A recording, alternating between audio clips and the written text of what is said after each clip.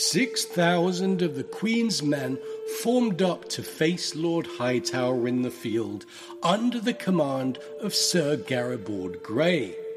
They fought bravely for a time, but a withering rain of arrows from Lord Ormond's archers thinned their ranks, and a thunderous charge by his heavy horse broke them, sending the survivors running back toward the town walls. There, Red Rob Rivers and his bowmen stood, covering the retreat with their own longbows. When most of the survivors were safe inside their gates, Roddy the Ruin and his winter wolves sallied forth from a postern gate, screaming their terrifying northern war cries as they swept around the left flank of the attackers. In the chaos that ensued, the Northmen fought their way through 10 times their own number to where Lord Ormond Hightower sat his warhorse beneath King Aegon's golden dragon and the banners of Oldtown and the High Tower. As the singers tell it, Lord Roderick was bloody from head to heel as he came on, with splintered shield and cracked helm, yet so drunk with battle that he did not even seem to feel his wounds. We ended our last episode with Cersei's famous "you win or you die" line spoken to Ned Stark. But here in the Dance of the Dragons, the Winter's Wolves show us a different attitude. To them, it's more a case of you win and you die, or you win when you die, as long as it's in battle with dead foes about, that is. Roddy the Ruin is Lord of Barrowton, but he shares the sentiment, as all Northerners do, of their liege lord. Winter is coming. From them, there is an acceptance of the inevitability of death, paired with the willpower to see it through on one's own terms, in battle with dead foes about, that is. There is indeed no middle ground when facing a foe like the Winter's Wolves. At the beginning of A Game of Thrones, Ned Stark speaks to Bran about the execution of Garrett, the Night's Watch deserter. No man is more dangerous. The deserter knows his life is forfeit if he is taken, so he will not flinch from any crime, no matter how vile. Several characters portrayed in this joint episode, this chapter of The Dance of the Dragons, will challenge the notion laid out by Ned Stark while simultaneously proving him right. For today, we'll see many examples of crimes quite vile, and the perpetrators will indeed not flinch, nor will they be deserters, though many will be something else. The cousin of the deserter is the Turncloak. A deserter fights for one side only to leave. A Turncloak fights for one side only to switch. In this, we must also distinguish the Turncloak from the traitor. For all Turncloaks are traitors, but not all traitors are Turncloaks. After all, both sides, black and green, consider the other side to be just that, traitors. But those who have fought for one side since the outbreak of war cannot be said to have turned their cloak. A Turncloak, like a deserter, knows they cannot fall into enemy hands, for their life is forfeit. Worse, the punishments exacted on Turncloaks tend to be among the most gruesome we ever see. Death in battle is generally preferable to death by torture. In the time before a battle starts, the Turncloak is more dangerous than the deserter, for the Turncloak can stab you in the back at a key moment, while a deserter simply runs away. A deserter may leave you exposed, but a Turncloak leaves you exposed and exploits the new weakness in one swift stroke. When the time comes to actually cross swords during a battle, you'd rather face a Turncloak than one of the Winter's Wolves, and not just because beating a Turncloak would be more satisfying, though that surely helps. For the Turncloak and the deserter share another motivation, the desire to live. At least some portion of their strength, some measure of their being, is focused on survival. But a Winter's Wolf cares not for such, actively seeking death. To hear them talk of it, they're already dead. Every portion of their strength and every measure of their being is focused on killing. Note that Ned says, knows his life is forfeit. That is the common thread across these similar but differing scenarios. A twist on that idea is when we remove that first word, knows. We're left with someone whose life is forfeit without knowing it. The proverbial dancer on thin ice. Instead of the determined, fatalistic courage of a warrior set on a valiant death, we have those who feature some combination of arrogance and inability to perceive danger to themselves and/or simple naivete. Though perhaps divorced from reality, a being who sincerely believes himself unkillable is just as dangerous as one who intentionally seeks death in battle. In either case, it's an emphatic expression that death is of no consequence. In this episode, we'll see a number of people put to that decision, whether in battle or otherwise. We'll see courage to extremes, suicidal last charges to win glory, and noble suicides to win mercy for friends and family, sacrificing oneself to give others a chance, as Ned uses his last effort for Sansa. Those who are about to die are united in that same goal, wanting to sell that last breath as dearly as possible. Hello and welcome to this fourth installment of the Dance of the Dragon series, a joint production of Radio Westeros and History of Westeros. When we left off last time, both Dragonstone and King's Landing had fallen to the other side, but many of those fighting in the war would only learn of it much later, or not at all, for many would die before that news reached them. Daemon and Aemond were set to face off in the Riverlands, while the Green Army in the south was moving inexorably north. Rhaenyra might have felt she was on the brink of victory, seated on the Iron Throne as she was. But with so many loose ends, perhaps it's no surprise things began to unravel, or should we say, fall apart.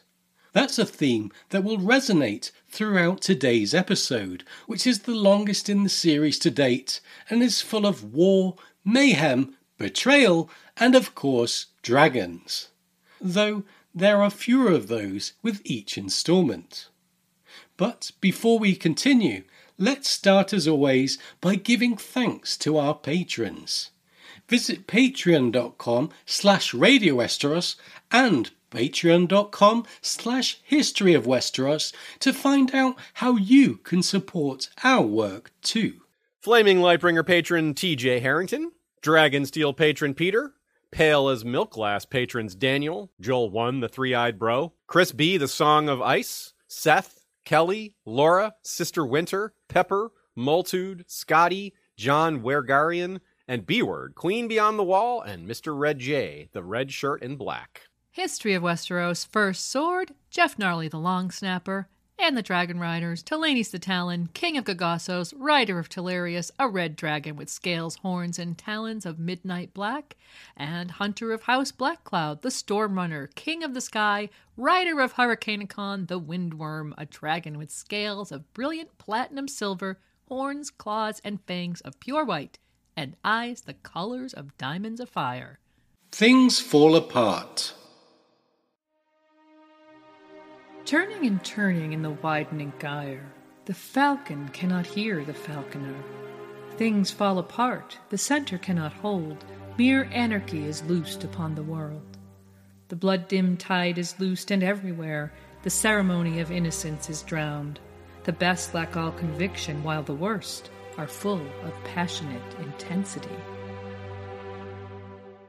We love to start episodes with quotes. And this joint series on the Dance of the Dragons has so far featured real-world history to kick us off. Here the two ideas meet with this portion of the poem The Second Coming by William Butler Yeats, a poem written in 1919 in the aftermath of one of the bloodiest wars in European history and at the dawn of Ireland's hard-won independence from Britain, one of the numerous trigger points leading to the disintegration of the once mighty British Empire. The themes of the poem resonate with the chaos that grips a land at war where things are going badly. Let's go through it line by line to start off. Turning and turning in the widening gyre, the falcon cannot hear the falconer. Think of how a breakdown in communication can lead to disaster for an army. What good are orders issued to an army that cannot hear those orders? Or if the orders are too late? Or, more specifically for the dance, when army and dragon are separated. Next is, things fall apart, the center cannot hold. Things Fall Apart was used by author Chinua Achebe for the title of his debut novel. He didn't simply borrow the title, he was inspired by the poem itself, perhaps in part because it speaks so well to aspects of human nature that pervade all cultures and times. The novel was groundbreaking in that it gave English speakers a perspective on colonialism from the perspective of a particular African tribe, whereas the overwhelming standard was to depict events through the eyes of the colonials themselves. As we're used to with The Song of Ice and Fire, though sympathetic in a number of ways, neither the protagonist Okonkwo nor his tribe are glorified. It's a highly masculine society, and great conflict comes from the demands of honor and other demanding and brutal codes of behavior. There is kinslaying, the deaths of innocents, so-called noble suicide, and plenty of old-fashioned greed, lust, pride, etc. You can already see the similarities with the dance just from that description. It's also, of all the lines, the one that means the most to us today. Things fall apart as bad decisions mount and the toll of battle mounts. The center cannot hold, the line says, and by the end of this episode, the continent will largely be divided by north and south. Yet, on either side of that center, even on their home halves, the falling apart will commence in earnest. Mere anarchy is loosed upon the world, the blood-dim tide is loosed, and everywhere the ceremony of innocence is drowned. The ceremony of innocence is drowned as so many civilians are caught between or conscripted into armies. Some will quite literally drown in the God's Eye or Demander. Those captured and not drowned there and elsewhere will be told they are traitors for the sin of joining the side that conscripted them. In other words, they die for not fighting back against the impossible. The youngest of children, they who are the most innocent of all, will not be spared either. The lords of Westeros expect that every commoner behave as do the winter's wolves, to die in battle for the queen, or the king, to be as fierce as a mother in defense of their children, but not for their own children, rather for the queen's, or the king's. The best lack all conviction, while the worst are full of passionate intensity. The crux of the issue is expressed here. The leadership present on both sides is self-serving. Virtue is a rarity in these times. If leaders are meant to set a standard of behavior, then that standard is low indeed. The worst people are in charge, making decisions both short-sighted and cruel.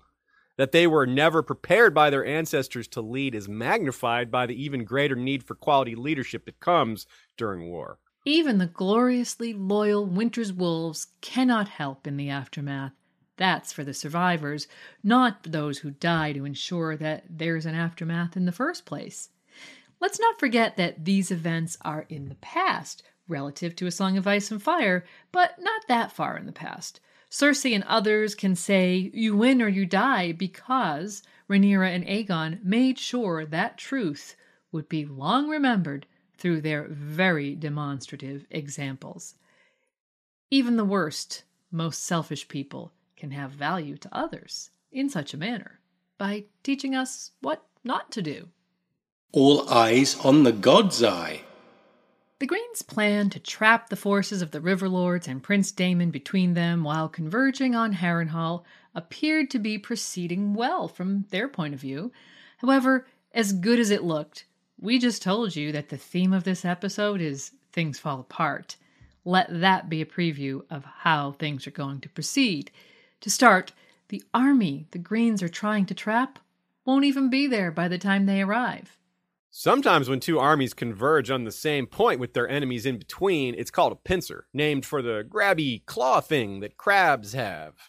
Let's look at each half of the pincer in turn. When the lions fed the fish. In order to meet up at Harrenhal, the Western Pincer planned to march along the river road. In a time of peace, it's faster to take the river road almost all the way to just north of Harrenhal, but the road cuts northeast towards Riverrun and territory solidly for Queen Rhaenyra, so their plan was to leave the road near the Golden Tooth, striking straight east and crossing the Red Fork towards the God's Eye. They then turn north and march along the lake shore until reaching Harrenhal itself. In total, the armies led by Lord Jason Lannister had quite a bit farther to travel than Prince Aemond and Ser Criston, so it was already going to be a challenge to arrive near each other. Worse, from a timing perspective, they faced foes along the way, quite the opposite of what the Eastern Pincer faced, given that Prince Daemon's strategy was to simply let them pass unopposed and take Harrenhal. The first opposition the Western ones faced was at the crossing of the Red Fork, a place named for the impact of mud in the riverbed.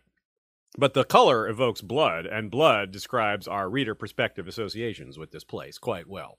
The Red Fork is a very long river, and most of our experience with it is much further north, towards those same regions around River Run that we just described, where both sides of the river are controlled by the Blacks. The area we're zooming in on now is close to the headwaters of the Red Fork, a region where the river marks the border between the West and the Riverlands. In Game of Thrones, this is about where the Mountain That Rides emerged to cross the Red Fork on Tywin's orders to pillage and destroy, only to disappear back across the river as quickly as he came. When Lord Beric Dondarrion pursued him, the mountain laid an ambush during the crossing, a vulnerable time for any sized army, and this one was fairly small. Soon it became less of an army and more of a brotherhood, without banners. Also, in A Game of Thrones, the first battle of the War of Five Kings occurred when Jaime emerged from the Golden Tooth with an army which the Lords Piper and Vance bravely resisted despite being greatly outnumbered. The Pipers and Vances of this era did the same. On the Red Fork, Lord Jason Lannister found himself facing the Lord of Pink Maiden, old Peter Piper, and the Lord of Wayfarer's Rest, Tristan Vance. Though the Westermen outnumbered their foes, the Riverlords knew the ground. Thrice the Lannisters tried to force the crossing, and thrice they were driven back. In the last attempt, Lord Jason was dealt a mortal wound at the hand of a grizzled squire, Pate of Longleaf. Lord Piper himself knighted the man afterward, dubbing him Longleaf the Lion Slayer. The fourth Lannister attack carried the fords, however. This time it was Lord Vance who fell, slain by Sir Adrian Tarbeck, who had taken command of the western host. Tarbeck and 100 picked knights stripped off their heavy armour and swam the river upstream of the battle, then circled about to take Lord Vance's lines from the rear. The ranks of the Riverlords shattered, and the Westermen came swarming across the Red Fork by the thousands. Here we find a reversal of the irony present in A Storm of Swords. In the Battle of the Stone Mill, Edmure successfully defends the fords of the Red Fork near Riverrun against Tywin's multiple attempts to cross, and Edmure considers it a great victory, only for that to backfire badly because King Robb wanted Tywin to cross as part of a greater plan to trap him. Likewise, the Westermen, under Tywin's ancestor Jason, will come to regret winning their way across the Red Fork, not to mention Lord Jason himself, as he lay dying from the wound given to him by Longleaf the Lion Slayer. Death saved Lord Jason from another embarrassment, very similar to the one Prince Aemond and Sir Criston Cole will face when they find out that King's Landing was taken in their rear, thanks to them leaving it undefended. Because as Lord Jason marched his armies across the Red Fork, the Red Kraken seized the opportunity to assault the now lightly defended West. The predation of Lord Dalton Greyjoy will be dealt with by us in detail later, but the bottom line was that they became too busy dancing with krakens to dance with dragons. Just like that, two of the great houses were almost entirely out of the picture. Except, of course, for the Western army now led by Lord Tarbeck. Surely they'd have been frustrated to learn that their hard-won crossing had to be almost immediately abandoned due to Ironborn attacks, and would have rushed to defend their homes despite that. But they were unaware of the raids and continued towards the God's Eye. On their way, they faced more opposition.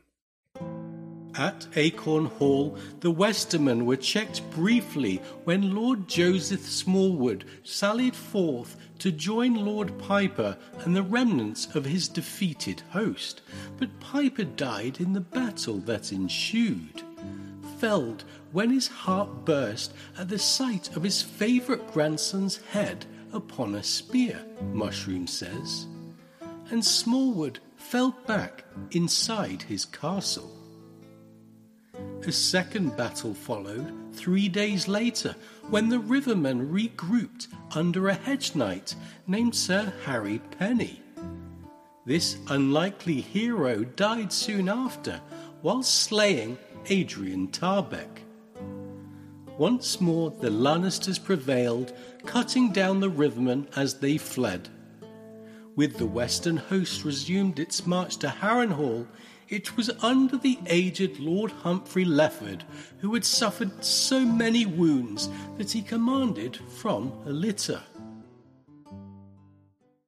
First, Lord Jason dies, then Lord Tarbeck, and here we see Lord Lefford take command.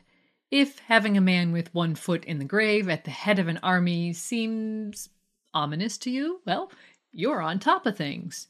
Indeed, the men of the West will follow him as he unknowingly puts his other foot in the grave as well. This because after all the hardships they've endured, after all the tough battles, they're going to run into this.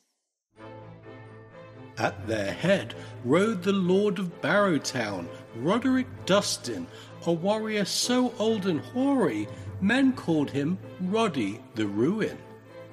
His host was made up of grizzled greybeards in old mail and ragged skins, every man a seasoned warrior, every man a horse. They called themselves the Winter Wolves. "We have come to die for the Dragon Queen," Lord Roderick announced at the Twins, when Lady Sabbatha Frey rode out to greet them. In other words, men who knowingly, intentionally, put both feet in the grave. Roddy the Ruin and Lady Sabbatha Frey combined forces with Blackwood archers led by Red Rob Rivers and moved south to confront the Westermen. Meanwhile, the survivors of the earlier battles against the Westermen reformed and approached from the north. And so it was that the western pincer heading east found itself in turn caught by a pincer from the north and south. Realizing this, Lord Lefford may or may not have had a chance to strike back west in retreat. It's not clear. However, it is clear that what he did choose was disastrous. He dug in with the lake to his back and tried to send ravens to Prince Aemond. Much like how the Blackfish shot down all of Lord Frey's ravens in Game of Thrones, the Blackwood archers shot down all of Lord Lefford's birds. But unlike Lord Frey, Lord Lefford had no castle to hide in, and thus his plan too was effectively shot down. As he waited for help to arrive to augment his forces, instead, his enemies grew stronger as more and more river lords brought their contingents to the field. Here's where we must remember how much dragons change how wars are fought. With no dragons about, the Queen's forces may have taken a more cautious approach, and Lord Lefford may never have dug in as he did. In a different era, the River Lords and Northmen may have waited for their numbers to grow even larger.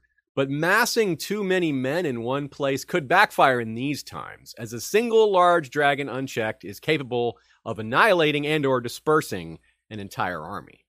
Let alone what 3 dragons can do to an army, as we saw when Balerion, Meraxes, and Vhagar gave the Field of Fire its name. And though that battle was over a century ago, one of those 3 beasts still lived and was nearby, and they knew it. "Best make an end to these lions before the dragons come," said Roddy the Ruin. The bloodiest land battle of the Dance of the Dragons began the next day with the rising of the sun. In the annals of the Citadel, it is known as the Battle by the Lake Shore, but to those men who lived to tell of it, it was always the fish feed. Attacked from 3 sides, the Westermen were driven back foot by foot into the waters of the God's Eye. Hundreds died there, cut down whilst fighting in the reeds. Hundreds more drowned as they tried to flee. By nightfall, 2,000 men were dead, among them many notables, including Lord Frey, Lord Lefford, Lord Bigglestone, Lord Charlton, Lord Swift, Lord Rain, Sir Clarence Crakehall, and Sir Emery Hill, the bastard of Lannisport. Each Lord of the West to lead the host died in turn, and now there was no Western host at all. And so the crab's pincer fed the fish, and though the God's Eye was well fed by the battle, it would feast again soon. Still wary of Vhagar, The Riverlords didn't advance on Harrenhal, but stayed close by to deny supplies to the castle while waiting to see what the Kinslayer and the Kingmaker would do next. But let's not pass over the fun George had here, in particular with the Riverlords, who are a parade of Easter eggs and jokes. Peter Piper is not exactly a subtle reference, but Lord Hugo Vance, who took over after his father Tristan was slain in the battle at the Red Fork, could be considered such. His name is a reference to author Jack Vance, 3-time Hugo Award winner. A slaughter of Strongs. Though they faced no armies on the way to Harrenhal, the weather did delay the eastern half of the pincer somewhat. This in turn gave Prince Daemon and Queen Rhaenyra even more time to take and establish themselves at King's Landing. Still unaware of this reversal, Sir Criston Cole led the vanguard towards their goal, meeting only minor opposition near the shore of the God's Eye, but found Harrenhal's gates flung wide open. Aemon's arrogance led him to the wrong conclusion as to why that was the case. He reached Harrenhal a day after Cole, and that night celebrated a great victory. Daemon and his river scum had fled rather than face his wrath, Aemond proclaimed. Small wonder then that when word of the fall of King's Landing reached him, the prince felt thrice the fool. His fury was fearsome to behold. Here's where we have to remember that Prince Aemon has a bit of history with House Strong. He was always the quickest to mock his nephews over their rumored parentage, even after their grandfather ordered an end to all such talk.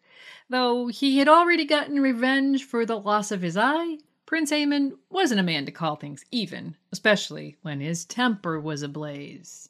Aemon cited the ease at which the Castellan Sir Simon Strong handed over the castle to Prince Daemon as evidence of collusion with the enemy. Never mind that Sir Simon didn't actually leave the doors open for Prince Daemon, but did for Prince Aemon. Never mind that Larry Strong himself is a key Green loyalist and architect of the coup and currently responsible for hiding the very badly wounded King Aegon, Aemon's own brother. None of this assuaged Aemon's anger. Sir Simon was forced into a trial by combat. The duel that followed was utterly one-sided. All the accounts agree. The prince cut the old man to pieces, then fed his corpse to Vhagar. Nor did Sir Simon's grandsons long outlive him. One by one, every man and boy with strong blood in his veins was dragged forth and put to death, until the heap made of their heads stood 3 feet tall. Thus did the flower of House Strong, an ancient line of noble warriors boasting descent from the first men, come to an ignoble end in the ward at Harrenhal.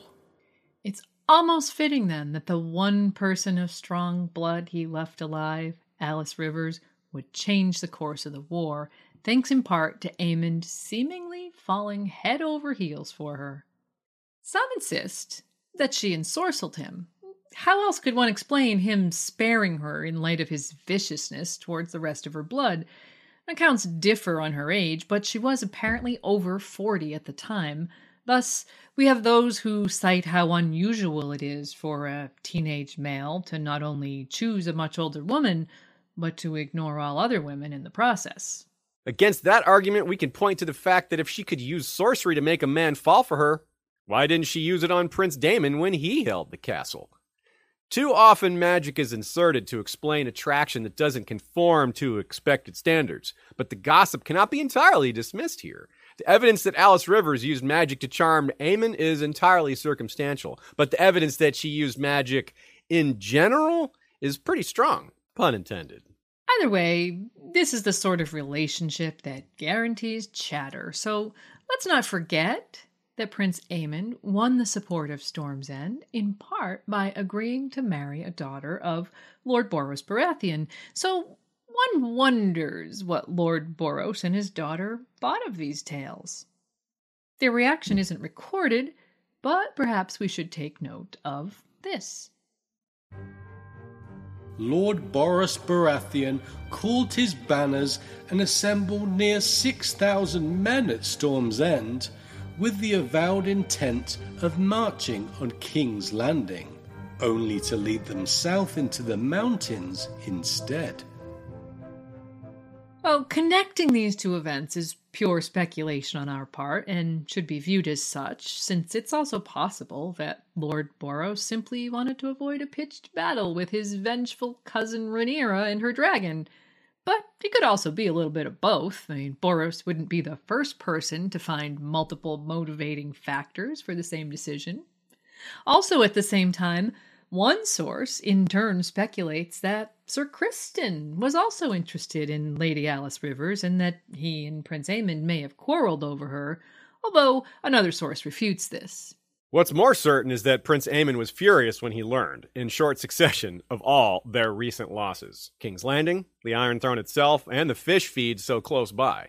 It must have been galling to know that he could have prevented the latter, if not all three, had he known in time. Not mentioned are the attacks on the west by Lord Greyjoy, but Aemon didn't exactly need more bad news.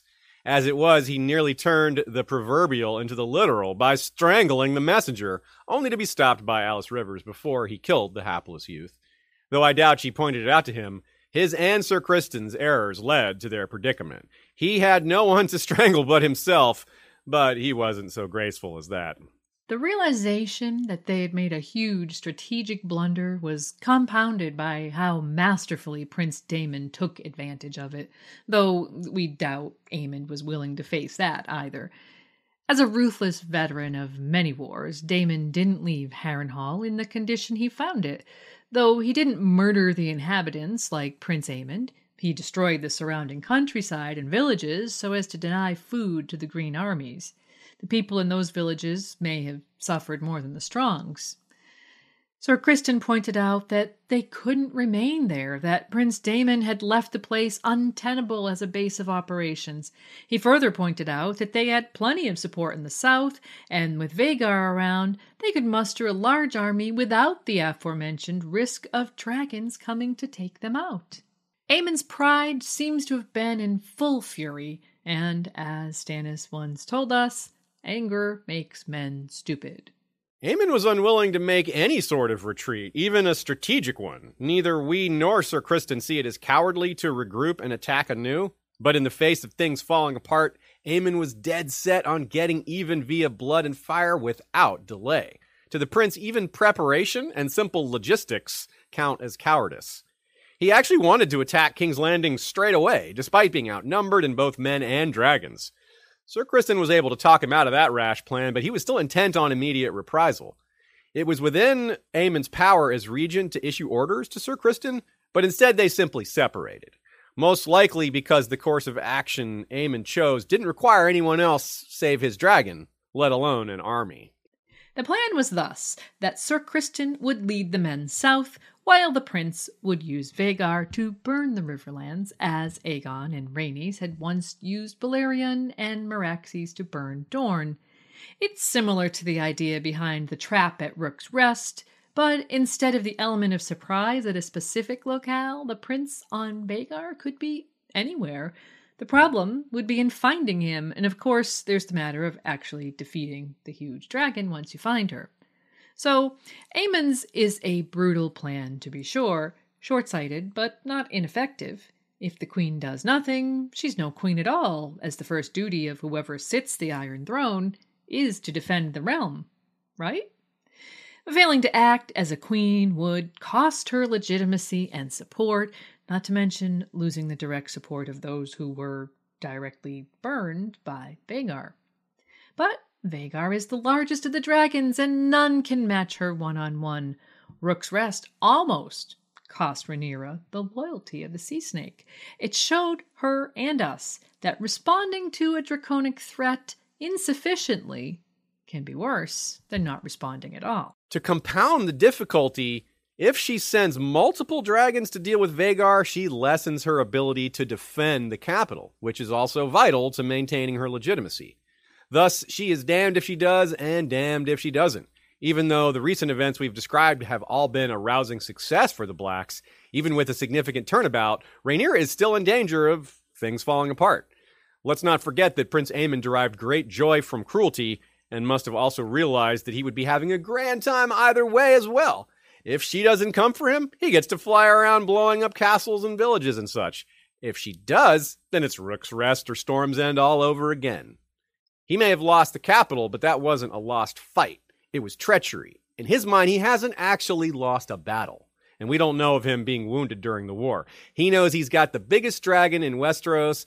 He was already a confident man, his courage of the sort that implies he cannot process danger to himself. A bit mad, in other words. But leaving Cole's army without its draconic air support is risky, and while lords left to burn might curse Rhaenyra's inability to defend them, they won't be eager to join Aemon's side either. On the other hand, mutual destruction is very much in the spirit of this Dance of the Dragons.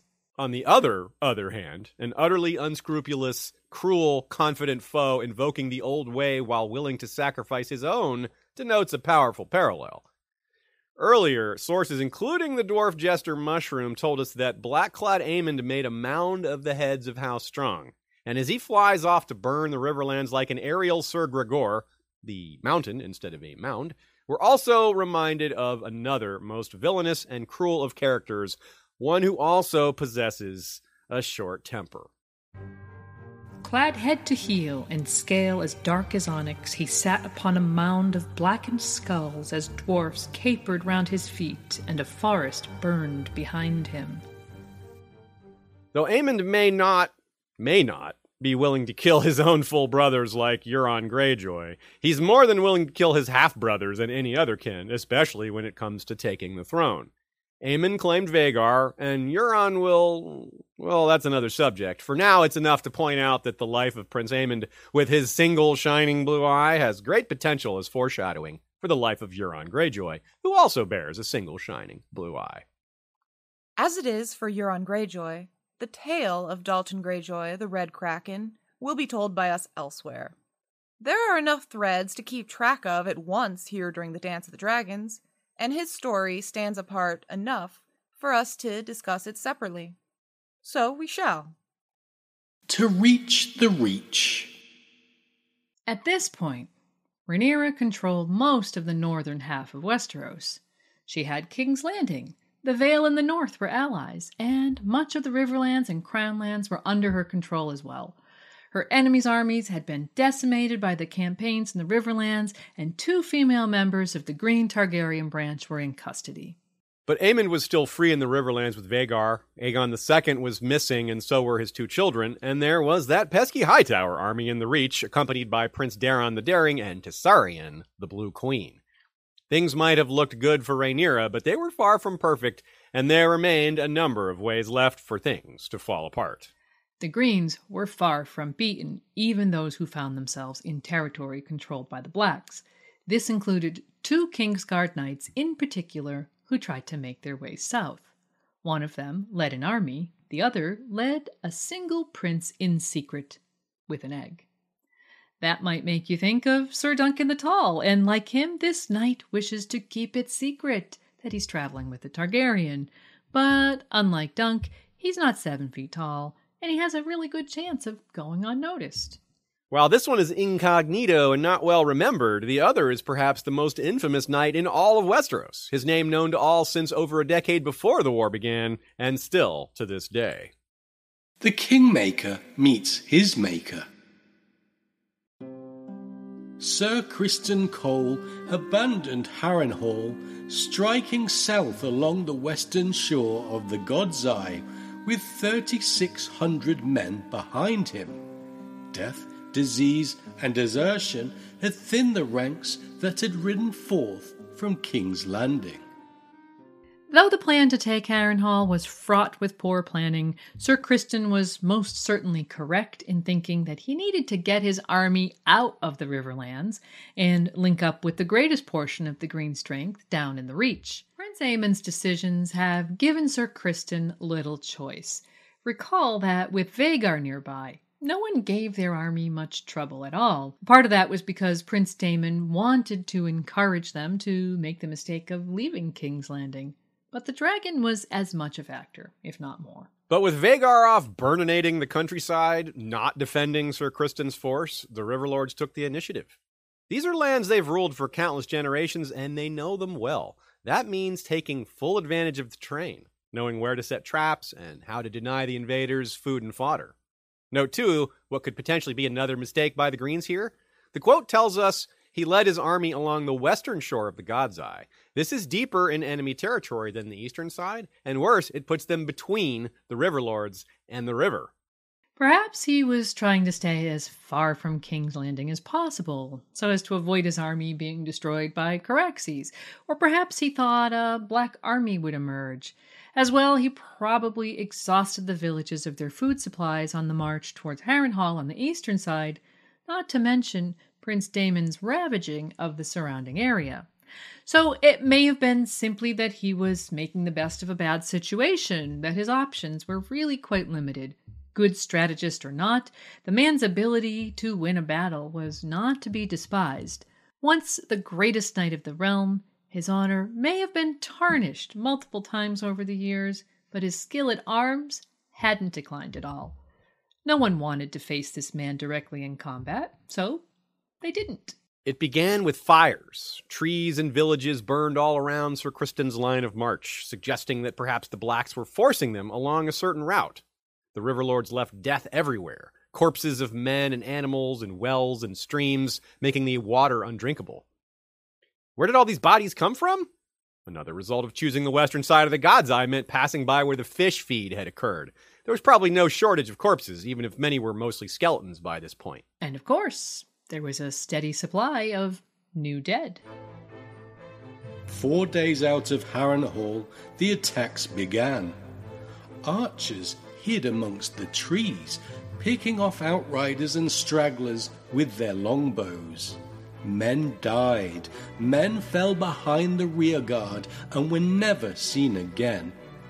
Men fled, abandoning their shields and spears to fade into the woods. Men went over to the enemy.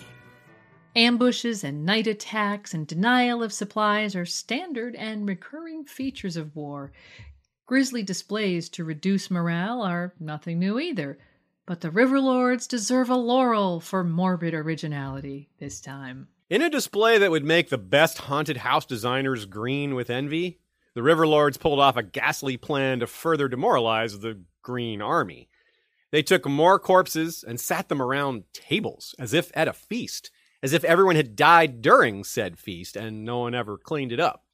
They say that when life gives you lemons, make lemonade. Here, I suppose it's more a case of if death gives you corpses, set the table. The notion of a forest full of lurking hidden watchers and ambushes by bowshot casts our mind back to ancient times when the land still belonged to the children of the forest, and the notion of dead men at their command, well, that gives us other ideas too.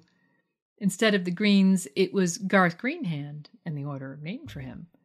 As well, it could foreshadow the armies of winter making their way to the Riverlands. Instead of the undead, this is the undead. But back in current times, this display was a mocking reminder of the fish feed and the fates of their friends. Some may have even recognized the occasional corpse through some distinct marking or another. An awful way to find out an acquaintance has passed. Just awful in general, really. But soldiers see much death on campaign, and they trudged onward. Yet this too was anticipated. As they became accustomed to such scenes, the trap tightened. In the village commons at Crossed Elms, another of the ghastly feasts was found. Familiar with such sights by now, Sir Kristen's outriders grimaced and rode past, paying no heed to the rotting dead, until the corpses sprang up and fell upon them. A dozen died before they realized it had all been a ploy, the work, as was learned later, of a Myrish sellsword in the service of Lord Vance, a former mummer called Black Trombo. Black Trombo's background brought an unexpected twist to the battlefield, and the gradual weakening of the Green Army set up the final act for one of the main characters on stage. Escaping from the horrors of the forest, they struck out overland towards the Blackwater, but their route was predictable, if not revealed to the Riverlords via the aforementioned deserters from the Kingmaker's forces. So it wasn't long before they found themselves effectively surrounded and cut off by a numerically superior foe. Not just that, the Blacks hadn't just marched through a hellish landscape with little to eat, so there really wasn't a single advantage held by the Greens here. The Kingmaker is said to have understood that this was the end, referring to the enemy army as our death to one of his squires. He made an attempt to parley, which was accepted by Longleaf the Lion-Slayer, Garibald Grey, and Roddy the Ruin. He offered to surrender. The three of them rejected him soundly. Perhaps they wanted it heard across the realm that the mighty Kingmaker wasn't just a corpse, but defeated on the battlefield. Such a deed would ring loudly across the realm, not to mention the Winter Wolves remained dead set on dying in battle, which one can't achieve by accepting surrenders. Still, no one was terribly excited about crossing swords with Sir Criston directly, and no one did. Red Rob Rivers dropped him from a distance, apparently doing so after Cole drew his sword, which is a big faux pas during a parley.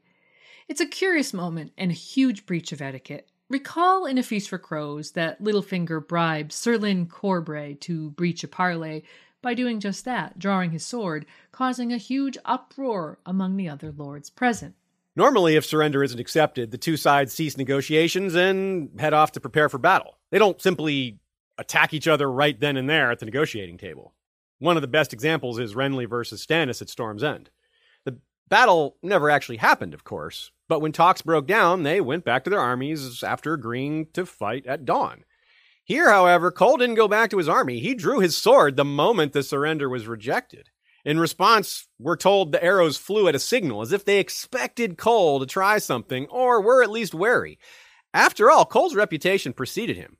This was a man known to be tricky, having planned the trap at Rook's Rest, and even more so, the darkly cunning Cargill twin assassination plot. He also apparently slew Lord Beesbury in council just before the war broke out, so this isn't a man with a lot of scruples about when and where honor should be upheld. Sticking with the example of Stannis and Renly, again, that battle never happened because Renly was assassinated. Cole may have been of a similar mind, using the parley as a means to get close to the Black commanders as a last-ditch effort, hoping to kill them while their guard was down. He's certainly not above such a plan. That's what the Dornish will do to King Daeron I 30 years after this, using negotiation as a cover for an assassination. Dishonorable?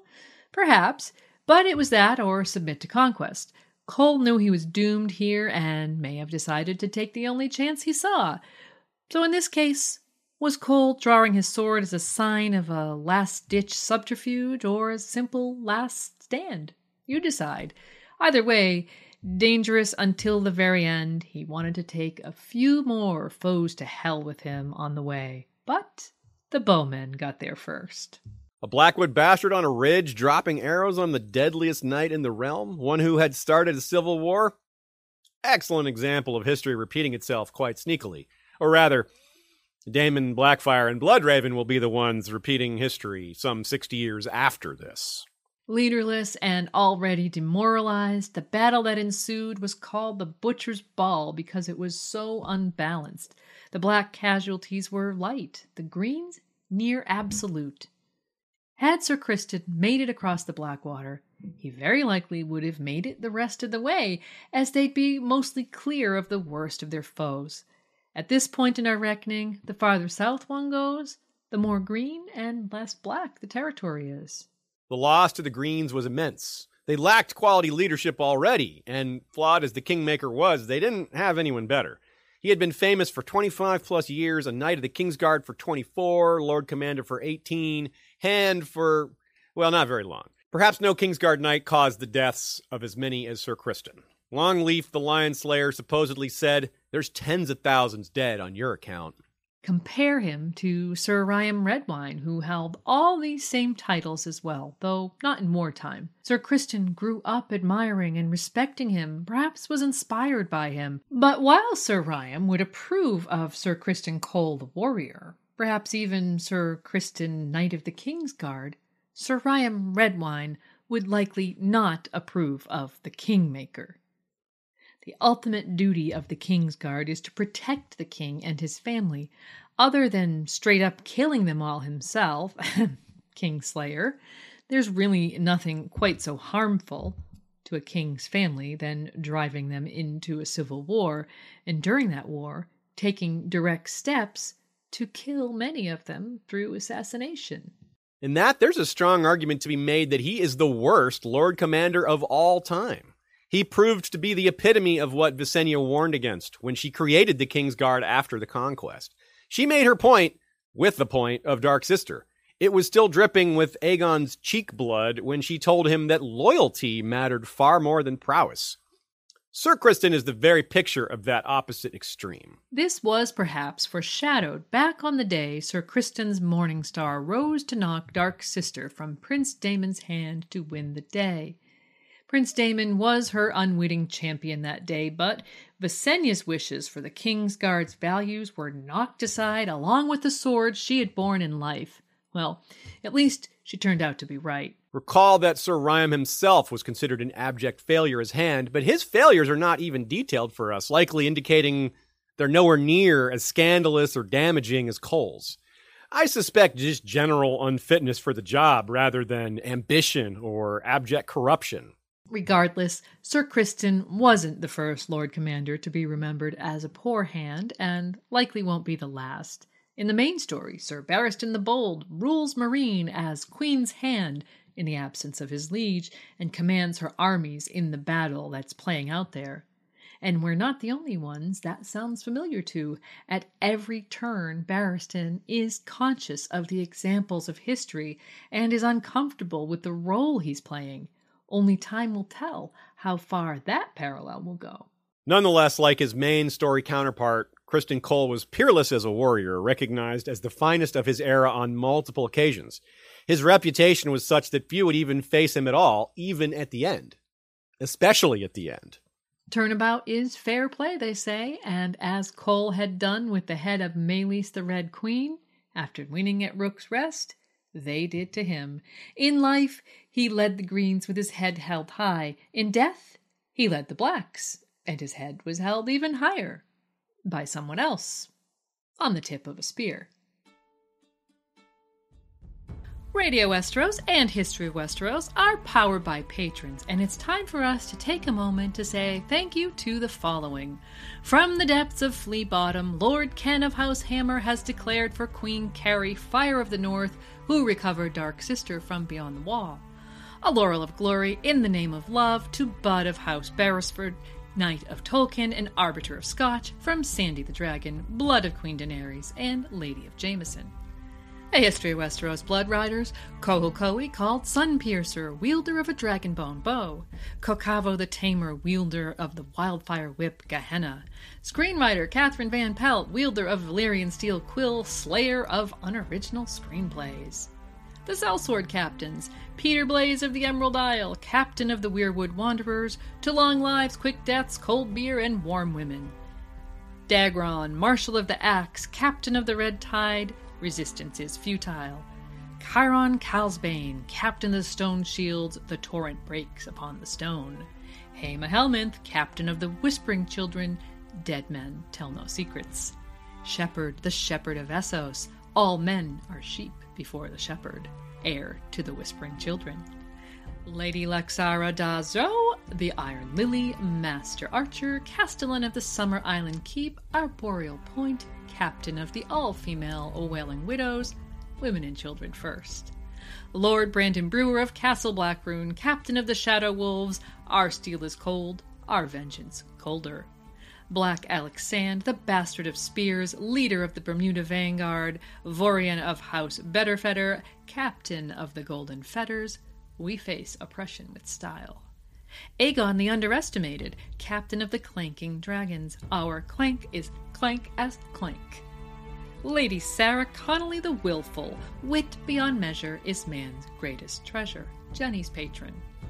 Radio Westeros Valyrian Steel patrons: Aerodo, Aileen, Akiva of House Hunt, Oxheart, Amber the Adamant, Anna, Hortense of Ashai, Blythe Spirit, Kebeth the Unfrozen, Christian, Margie the Mage, David, Dean, Dibbles and Bits, Drew, Ileana Targaryen, Sir Source Delica, James K., Lord Sosa and his faithful canine companion Theoden, Jill, Miss Jody, J.M., Herbert Westeros the Miskatonic Maester, Juna of House Aiko, Casey, screenwriter Catherine Van Pelt, Lady of the Frostfangs, Lady Silverwing, Infane Darius the Unspeakable Terror, Liam, Boss, the Sithorian, Sally, Tristis Lorien, Wild Child of the Wolfswood, Lord Tim the Shirtless, Master of 20 Questions, Protector of the Grill, W, Sword of the Evening, and Lady Direliz of Castle Naki, the Alpha Patron. The Rose Road has its thorn. If Sir Criston had survived the Riverlands, he wouldn't have been the only one trying to intersect with Lord Hightower's army via the road to Tumbleton. Other survivors of his army did make their way south, and others, with more cause to hide their identity, were also on the road. In particular, Aegon's family had to flee King's Landing. To increase their chances of reaching safety, the three Targaryens went in three different directions. Aegon north to Dragonstone, and Jaehaerys south to the Stormlands, while 2-year-old Maelor and his guardian Sir Rickard Thorne headed southwest, seeking the safety of the Reach, stronghold of green support. While no one in story is yet aware of it, we know that Aegon II had safely washed ashore on Dragonstone. As well, his daughter, 6-year-old Princess Jaehaera, and her guardian, Sir Willis Fell, would eventually arrive safely at Storm's End without incidents of note. Sir Rickard, however, he surely couldn't have known that his chosen route would take him directly through what would soon become the front of the war, and that to reach the Reach, he'd have to pass directly through the gathering Black Army at Tumbleton, and then share the road with scores of refugees heading south, even as hundreds more headed north, all seeking shelter as the two armies readied for their next encounter. That flood of humanity would eventually sweep the infant prince and his protector into the town of Bitterbridge, where the northern and southern tides of refugees would collide. But for now, we turn our attention to Longtable in the Reach. When we last saw the army led by Lord Ormond Hightower and accompanied by Prince Daeron Targaryen and his dragon, they were besieging the seat of House Merryweather, which lay 80 leagues southwest of King's Landing, along the road the Green Army was following to the capital. In the previous episode, we noted that Lord Ormond's army had become a monstrous threat, absorbing its enemies as it marched rather than destroying them. Longtable was held by a Lady Merryweather of unknown first name, who might have been the widow of Lord Merryweather, who had been executed by the Greens the previous year for refusing to forswear his oath to Rhaenyra in favor of Aegon. While the relationship isn't specified, she could have been widow, sister, mother, or some other relative. This Lady Merryweather was the ruler at Longtable, and at first she also stayed true to Queen Rhaenyra, even as her predecessor had done. As the siege stretched on, the steady stream of refugees headed north towards Bitterbridge, which was also held by a widow whose husband had been executed by Aegon II for refusing to swear loyalty to him. More recently, Tom Flowers, the bastard of Bitterbridge, had been one of the Black commanders at the Battle of the Honeywine until he was roasted by Tessarion. This Lady Caswell, seeing her town overrun by desperate small folk and broken men, closed the gates to her castle and would let none enter. But plenty entered the town itself, and those not all from the south. They were refugees on the road from the Riverlands, seeking a place of safety away from armies and dragons, which they surely had yet to find on this southern road, and folk from King's Landing as well, people who sought shelter from what they were certain was the imminent destruction of that city by Dragonflame. And among those travelers from the north came a man walking with a staff, carrying his son on his back, seeking shelter for a night at an inn called the Hogshead. This man might have been better off had he sought the shelter of a hedgerow along the road, for when he bought his berth in the stable with a shiny silver stag, the innkeeper became greedy, and, keeping the man distracted with a mug of ale, sent a servant to search the man's bags. What the servant found not only sealed the fate of the town of Bitterbridge, but would become a deciding factor in the fate of Rhaenyra Targaryen as well. A priceless dragon egg hidden in a stable would cause quite a bit of excitement at the best of times, but a priceless dragon egg wrapped in what was obviously a Kingsguard cloak belonging to a man accompanied by a young boy in the midst of a city held by Rhaenyra's supporters did more than that. Realizing he had been recognized, the man, who was of course Sir Rickard Thorne of Aegon's Kingsguard, cut his way free of the crowd in the inn's common room and fled with his quote-unquote son, none other than, of course, the missing Prince Maelor, making his way to the bridge that gave the town its name, undoubtedly hoping to win free and join Lord Hightower's army not far away at Longtable. We'll never actually know what was in his mind, though, since he found the bridge heavily guarded and ultimately became trapped on its span between two groups of men. Sir Rickard fought valiantly but was brought down by a volley of crossbow bolts, and he fell, clutching the child he was trying to protect. Did Sir Rickard have time to wonder if the boy might have been safer left in King's Landing as Queen Rhaenyra's prisoner? Surely she wouldn't have murdered a mere babe in cold blood. Well, remember that from the Green perspective, Rhaenyra had already done exactly that with the boy's elder brother in the blood and cheese incident. Whatever she could have done with her youngest nephew, however, cannot have compared to what happened to the child after his guardian fell. Every man and woman in the town knew that a huge reward had been offered by the Queen in King's Landing for the return of her brother's son. Her intentions didn't matter a bit in the face of the greed of the mob at Bitterbridge, who fell to arguing over who would take control of the child and thus the reward. Various accounts tell the story of Maelor's fate differently. Mushroom says that a simple and enormous washerwoman called Willow Poundstone tried to claim the boy as her own and held him so tightly that he was crushed to death. Septon Eustace names a butcher of the town who cut the boy into pieces with a cleaver so that the reward could be shared out, while Munkin simply states that the child was torn to pieces by the mob. Lady Caswell and her knights emerged from behind their castle walls, too late to help Maelor. All the widow could do was chase off the mob and send the body of Sir Rickard, accompanied by his young charge's head, the rest of his body being nowhere to be found, to Queen Rhaenyra in King's Landing.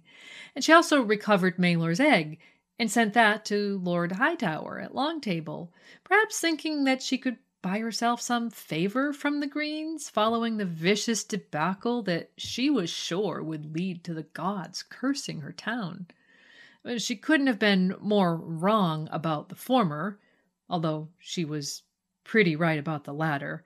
And, in fact, she actually might have done better to send the egg to Rhaenyra as well and refrain from drawing the attention of the army at Longtable. Another thing we cannot know is whether the situation in Bitterbridge prompted the surrender of Longtable. Did Prince Daeron, frustrated with the siege, threaten to unleash Tessarion if Lady Merryweather didn't open her gates? Maybe. Whatever the reason, she did indeed choose this time to open the gates and was treated mercifully by Lord Hightower, though he stripped every resource he could from the town to feed his hungry army, and then they marched on Bitterbridge. When Lady Caswell requested the same terms that had been given to Lady Merryweather, it was Prince Daeron who gave the reply. "You shall receive the same terms you gave my nephew Maelor." The sack of Bitterbridge began. The entire town was burned and its population put to the sword. When a resigned Lady Caswell opened her castle gates, all she could do was plead for mercy for her children before hanging herself from the gatehouse to avoid the inevitable. Daeron and Tessarion's vengeance was a terrible thing, and every person in the town, with the exception of those young Caswell children, was killed. With Bitterbridge burned and Maelor avenged, the Green Army continued its march towards King's Landing, headed for a small but prosperous market town at the headwaters of the Mander, a place where the war seemed to be converging. Showdown at Tumbleton. Tumbleton lies some 50 leagues southwest of King's Landing and was the last fortified castle between Lord Hightower's army and the city. Back in King's Landing, Rhaenyra and her council had decided to send 2 dragon riders, the Seeds, Hugh Hammer and Ulf the White, riding Vermithor and Silverwing respectively, to aid in the defense of Tumbleton and slow the advance of the Green Army. That army now numbered more than 20,000, and they were, of course, accompanied by Daron and Tessarion. Against that, the defenders at Tumbleton numbered somewhere between 6,000 and 12,000. Let's take an average and call it 9, as Gyldain does. As for who the defenders were, we'll also take Gyldain's word for it. On the headwaters of the mighty Mander stood Tumbleton, a thriving market town and the seat of House Footley. The castle overlooking the town was stout but small, garrisoned by no more than 40 men, but thousands more had come up river from Bitterbridge, Longtable, and farther south. The arrival of a strong force of riverlords swelled their numbers further and stiffened their resolve. Fresh from their victory at the Butcher's Ball came Sir Garibald Grey and Longleaf the Lion Slayer, with the head of Sir Criston Cole upon a spear, Red Rob Rivers and his archers, the last of the Winter Wolves, and a score of landed knights and petty lords whose lands lay along the banks of the Blackwater, amongst them such men of note as Mosslander of yore, Sir Garrick Hall of Middleton, Sir Merrill the Bold, and Lord Owain Burney. As noteworthy as some of those names might be, outnumbered by at least 2 to 1, and against a fire-breathing dragon, they stood little chance. And so the arrival of Hugh Hammer and Ulf the White with their dragons must have seemed like salvation. Vermithor and Silverwing were the oldest of the remaining dragons of House Targaryen, excepting only Aemon's Vhagar and possibly Daemon's Caraxes, both away in the Riverlands. Formerly ridden by King Jaehaerys I and his wife Queen Alysanne, the two of them could certainly have made swift work of Daron and Tessarion, as they had been ordered by Rhaenyra to bring a new field of fire to the Green Army. It was set in a way that one might expect a close battle. One side had a lot more men, but the other had fortifications and 2 dragons instead of 1. But these balancing factors were quickly reversed. Prior to the battle, men working for the Greens had infiltrated the bands of refugees fleeing the war, some of whom got inside Tumbleton, at first appearing to fight for the Blacks. At the opportune moment, they worked to stab defenders in the back and open the gates for their allies on the outside. Even this could have been overcome, perhaps. But when 2 dragons versus 1 became 3 versus none, it became a massacre.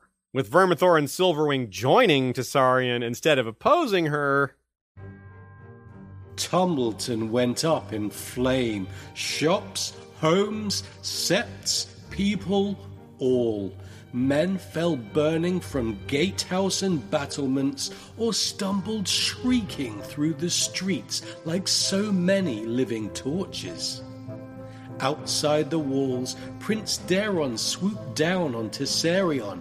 Pate of Longleaf was unhorsed and trampled. Sir Garibald Grey, pierced by a crossbow bolt, then engulfed by dragon flame.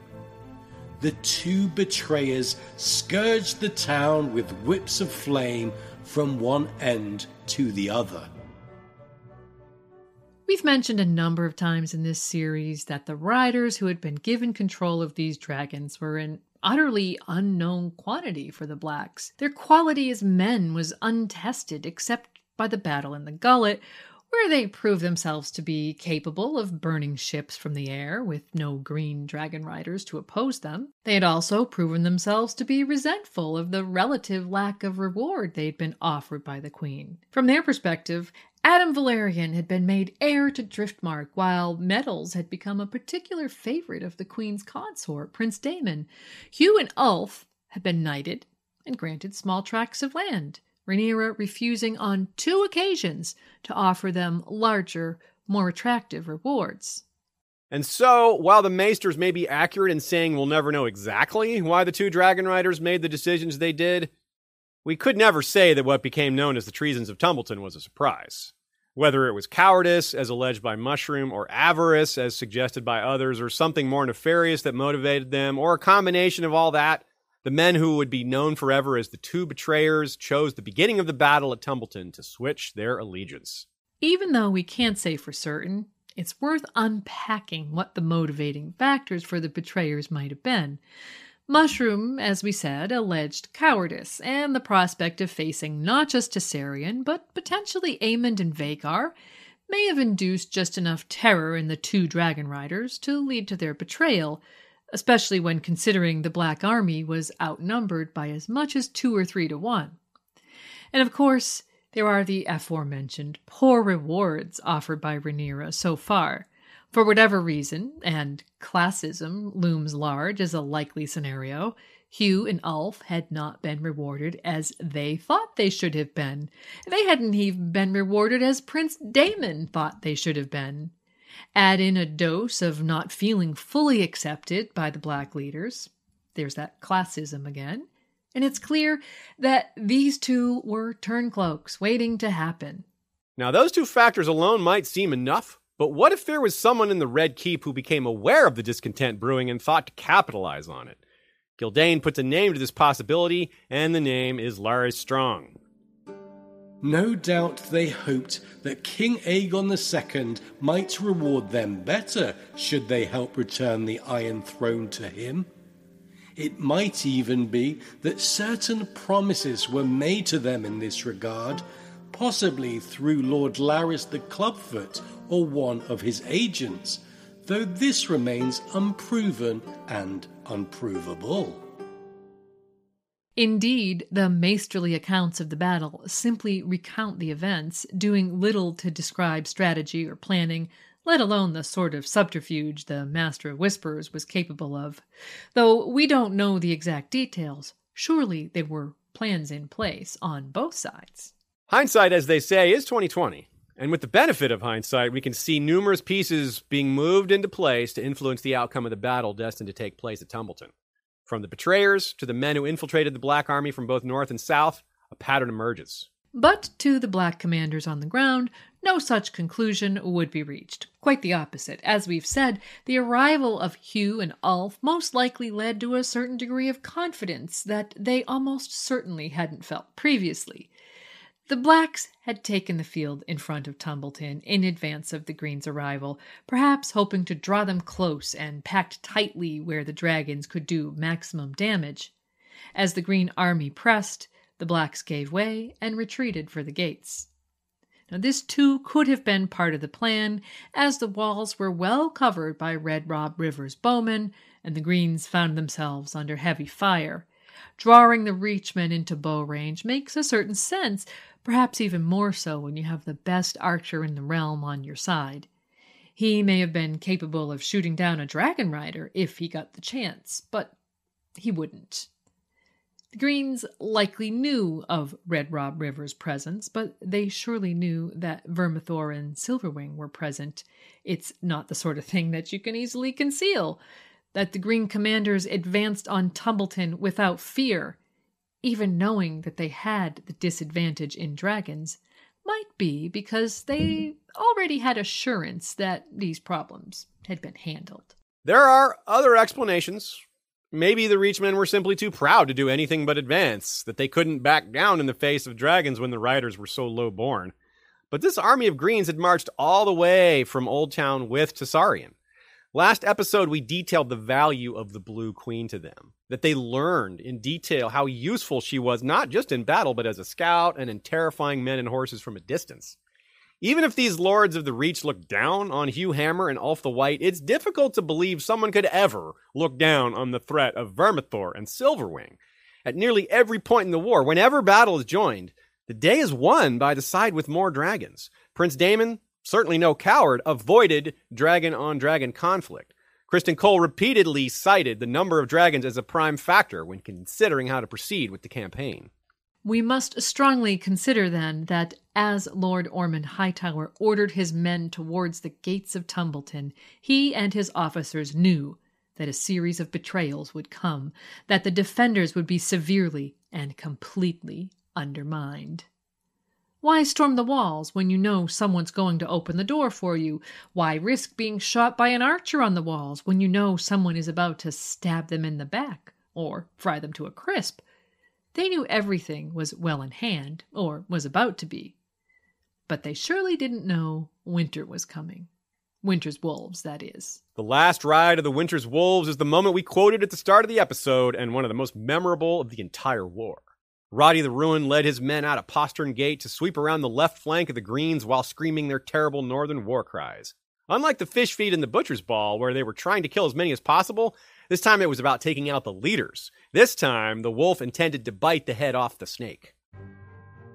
Sir Brynden Hightower, Lord Ormond's cousin, put himself between the Northman and his liege, taking off the ruined shield arm at the shoulder with one terrible blow of his long axe.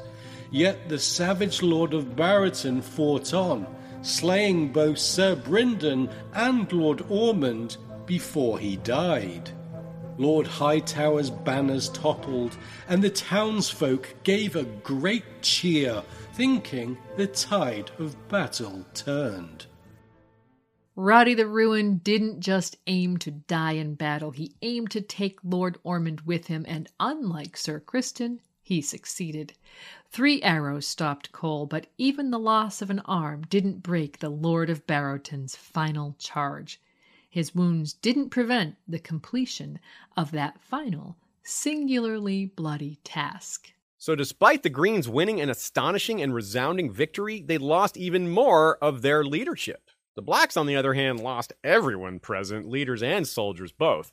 This was an army that had won several battles of note, with heroic figures emerging, only to be completely wiped out. Again, we can compare this to the other battles they won at the Fish Feed and the Butcher's Ball. Like those, the so-called First Battle of Tumbleton wasn't a typical case where one side loses and retreats to fight another day. The Dance of the Dragons continues to add to its already enormous body count by having yet another result in which an army is utterly annihilated. Worse, though, it wasn't just an army destroyed, but an entire town, as the winners did their worst. The sack that followed was as savage as any in the history of Westeros. Tumbleton, that prosperous market town, was reduced to ash and embers. Thousands burned, and as many died by drowning as they tried to swim the river. Some would later say that they were the fortunate ones, for no mercy was shown to the survivors. This is, perhaps, an unfortunate side effect of the Winter Wolves' song-worthy charge. Without a strong lord to restrain them, even good men can turn to beasts, writes Gildane, and we can't disagree. The army had lost very little, except for its leaders. So, a maximum number of victorious Greens set about drunkenly looting, torturing, and all around doing their worst to the town as it burned around them. We don't know the character of Lord Ormond Hightower particularly well, but it is possible he would have kept his men under better control than that. Or not. He may not have had strong feelings on the matter. Now men like the 2 betrayers and Lord Borny, one of the men who opened the gates from the inside, were in charge. And that's not good for anyone. Another sign of things falling apart. The only silver lining for the Blacks was that the Greens were too busy pillaging to be a threat for the moment. The army that could have marched on King's Landing was instead gorging itself on civilians. The few leaders that tried to stop the worst were unsuccessful, overwhelmed, and outnumbered. Recall again these words and the theme of our episode. The ceremony of innocence is drowned. The best lack all conviction, while the worst are full of passionate intensity. Meanwhile, in King's Landing, As Tumbleton is not far, it wasn't long before Rhaenyra heard the terrible news. She ordered the city gates closed so that no turncloaks could enter the city incognito as they did at Tumbleton. Then, with anger and fear fresh on their minds, thanks to the 2 betrayers, her council fell to debating the loyalty of the remaining 2 dragon seeds.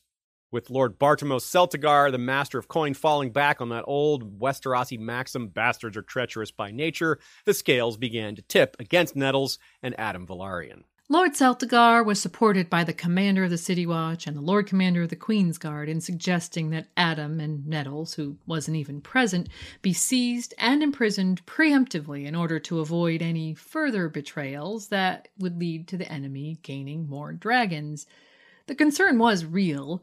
Against the 3 dragons now supporting the Green's army, Tessarion, Vermithor, and Silverwing, King's Landing only had Rhaenyra's Syrax, Prince Joffrey's Tyraxes, Morgul, Shrykos, and Dreamfire, all bound to Greens and not to be considered as part of any defense, and Adam Valerian's Seasmoke.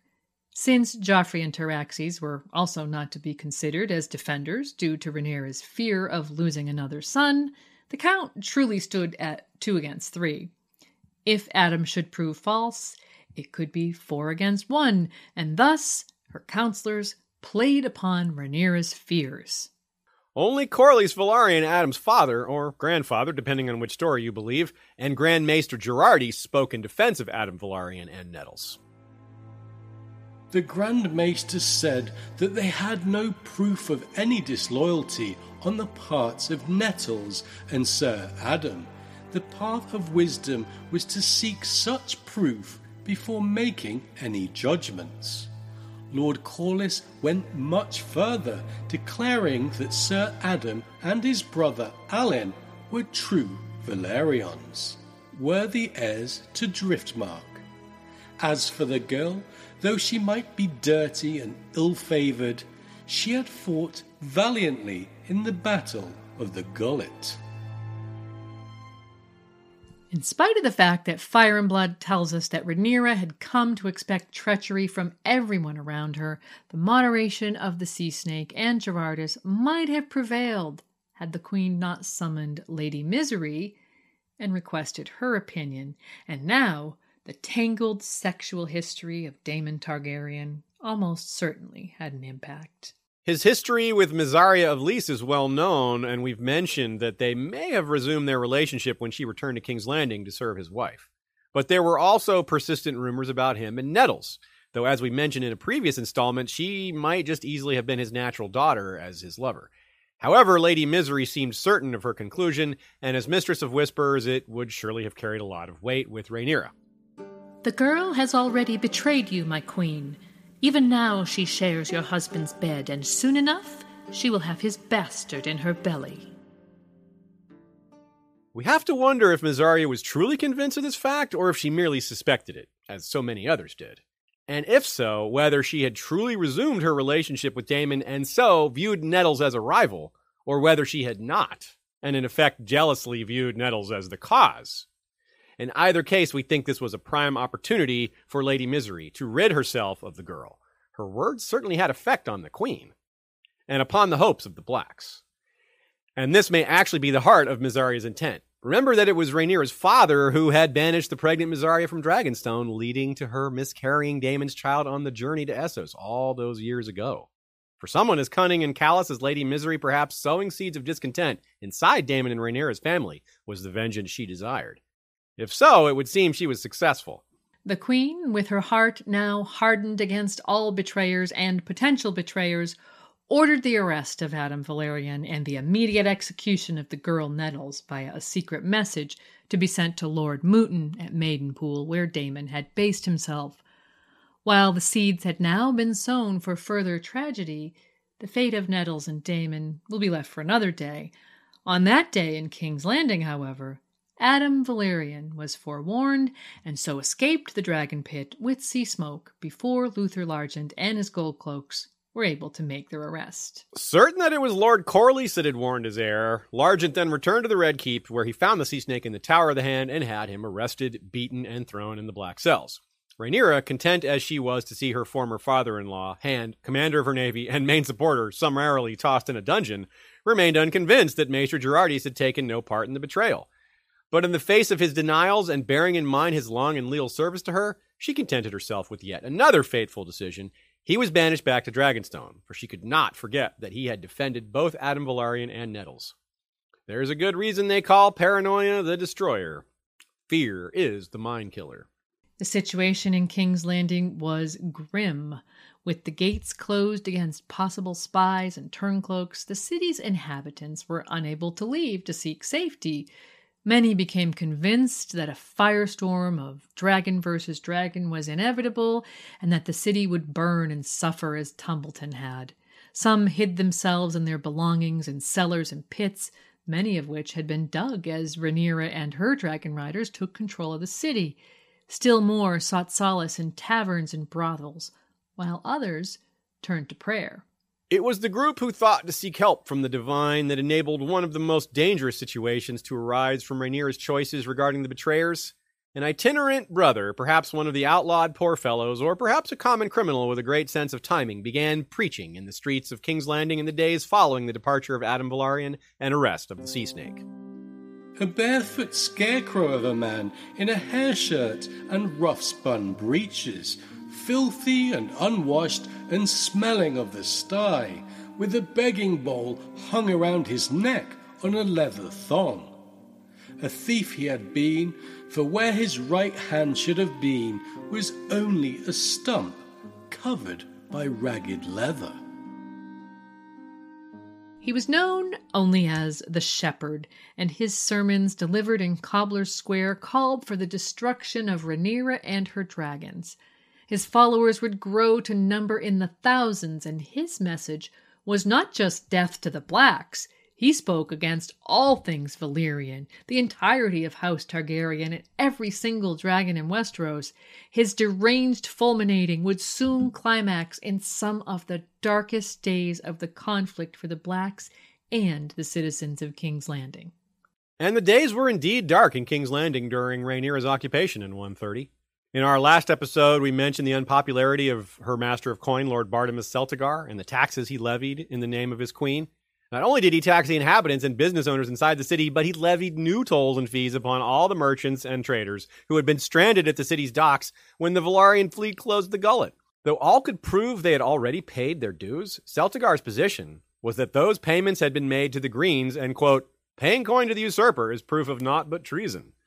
Any who would not or could not pay were arrested, their ships and cargoes seized. Lord Celtigar also decided to make a profit from the executions of rebels and traitors, of which there were many. Such executions, he had decreed, would henceforth be held in the dragon pit, with the corpses being fed to the queen's dragons. Citizens were welcome to view these events, but the cost of admission would be 3 pennies. And then, in the aftermath of Adam Velaryon's escape from the city, Lord Celtigar also suggested a tax on any child born out of wedlock. The so-called bastard tax would raise needed funds for the crown, while presumably, or maybe hopefully in his view, ending what he saw as the stain of bastardy. But Rhaenyra never had the chance to approve this last suggestion, because the arrest of her hand and kinsman Corlys Velaryon was having the completely understandable effect of his supporters abandoning her in droves. Many escaped the city to head back to Driftmark, while still others joined the Shepherd's supporters in Cobbler's Square. Worse still was the pair of sworn swords who attempted to fight their way into the Black Cells to rescue their lord. Though that plot was foiled by Lady Misery, it could only underline the fact that Rhaenyra's coalition was falling apart. And the day that the would-be rescuers were executed at the Red Keep, yet another horror would be visited upon House Targaryen. While the 2 men were executed at dawn, at sunset the same day, Helaena Targaryen, sister and wife to Aegon the Elder and half-sister to Rhaenyra, threw herself from the window of the apartment she had been confined to in Maegor's Holdfast, perishing on the spikes that lined the dry moat below. We mentioned in the last episode that Helaena and her mother had been taken captive when Rhaenyra took the city. Alicent had remained defiant even as her father was executed for treason. On one occasion, she had pleaded with her stepdaughter to divide the realm with her half-brother to avoid further bloodshed. Rhaenyra had flatly refused, telling her stepmother, "Your sons might have had places of honor at my court if they had kept faith, but they sought to rob me of my birthright, and the blood of my sweet sons is on their hands." As if Rhaenyra's obvious thirst for vengeance wasn't enough, Alicent apparently made the extremely unwise reply, Bastard blood, shed at war. My son's sons were innocent boys, cruelly murdered. How many more must die to slake your thirst for vengeance? Rhaenyra's sensitivity to the claim that her Velaryon sons were bastards was certainly nothing new, and so perhaps her reply, Speak again of bastardy, and I will have your tongue torn out, was understandable. And it was certainly predictable. After all, her own father, Alicent's late husband, had once made a similar decree, from which his own family was explicitly not excluded. It was the aftermath of this incident that one of Mushroom's more prurient tales relates. While Munkin leaves the story at Rhaenyra's unfulfilled threat, Mushroom claims that Rhaenyra would have had Alicent's tongue torn out then and there had not Lady Misery suggested another, more fitting punishment. According to Mushroom, Alicent and her daughter Helena would be taken to a brothel in the city and there sold for the price of 1 gold dragon for the mother and 3 for the daughter to any man with coin to pay. Mysaria's brutal suggestion was, let them remain there until they are with child. They speak of bastards so freely. Let them each have one of their very own. While few put much, if any, stock in the story of the brothel queens, we cannot deny that many of Mushroom's tales, shocking as they are, seem to have grains of truth in them. Do we believe that Rhaenyra sold her stepmother and half-sister to anyone who could pay the price? The sordid story seems to have originated in King's Landing around this time, though according to Gildane, it's possible it was a later invention that sought to justify other brutalities committed by Aegon II. However, it cannot be denied that poor Helaena, whose mind had been disturbed, if not altogether broken, by the death of her son Jaehaerys at the hands of Blood and Cheese, died of apparent suicide mere weeks after being taken captive by her half-sister Rhaenyra.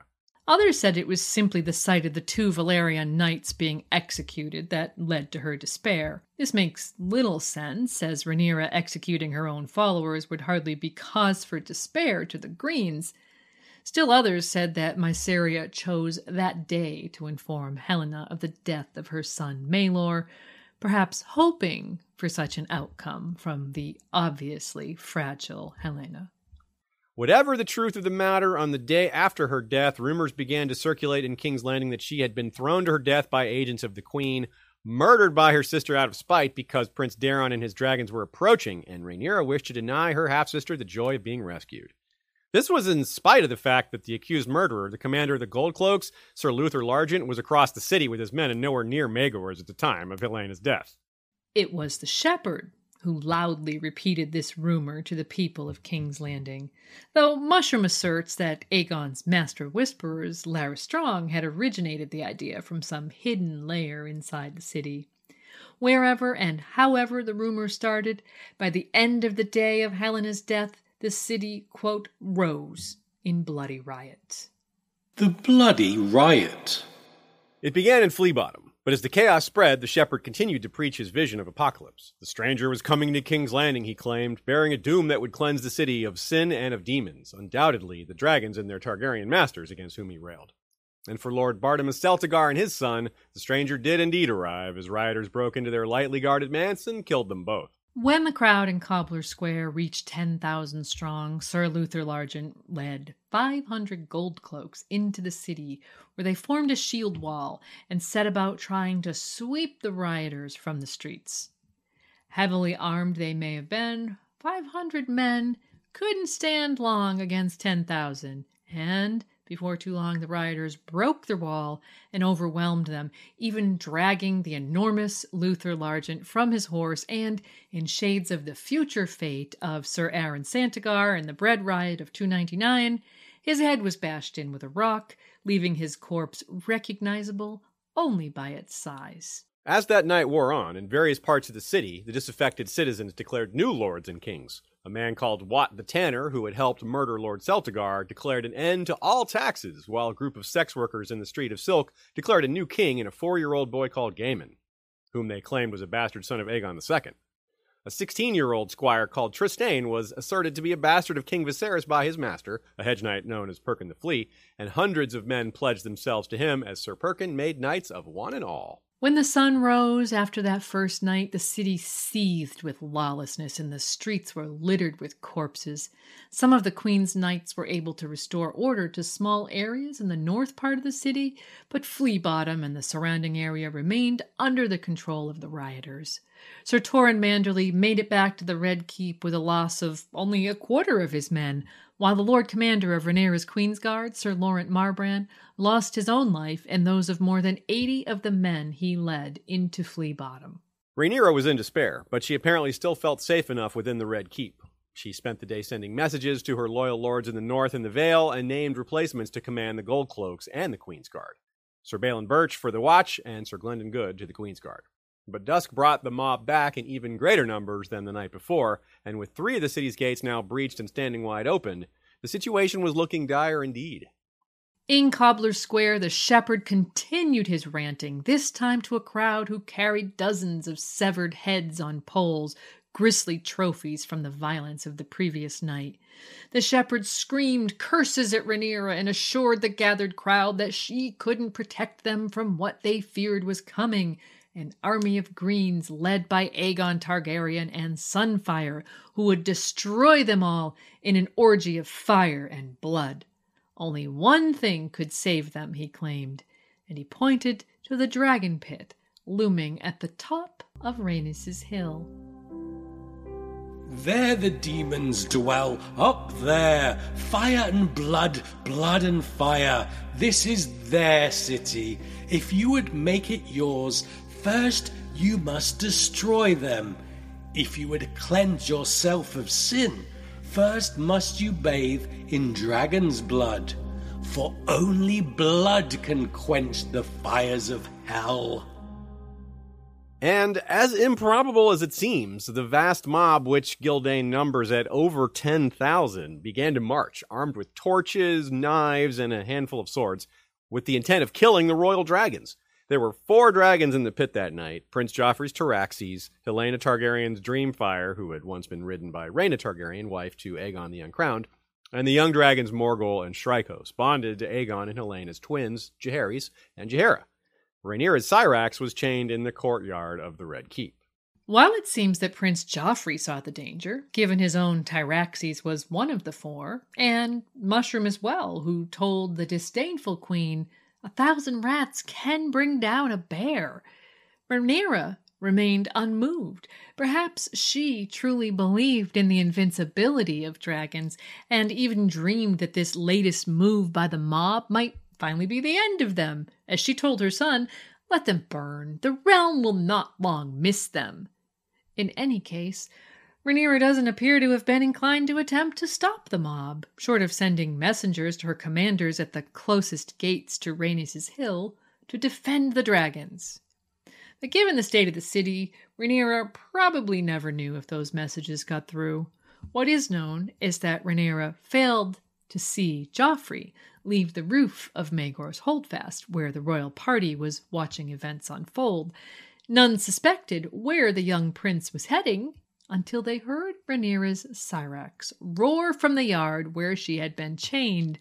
Moments later, she rose into the sky, with the prince clinging to her back, clutching a sword.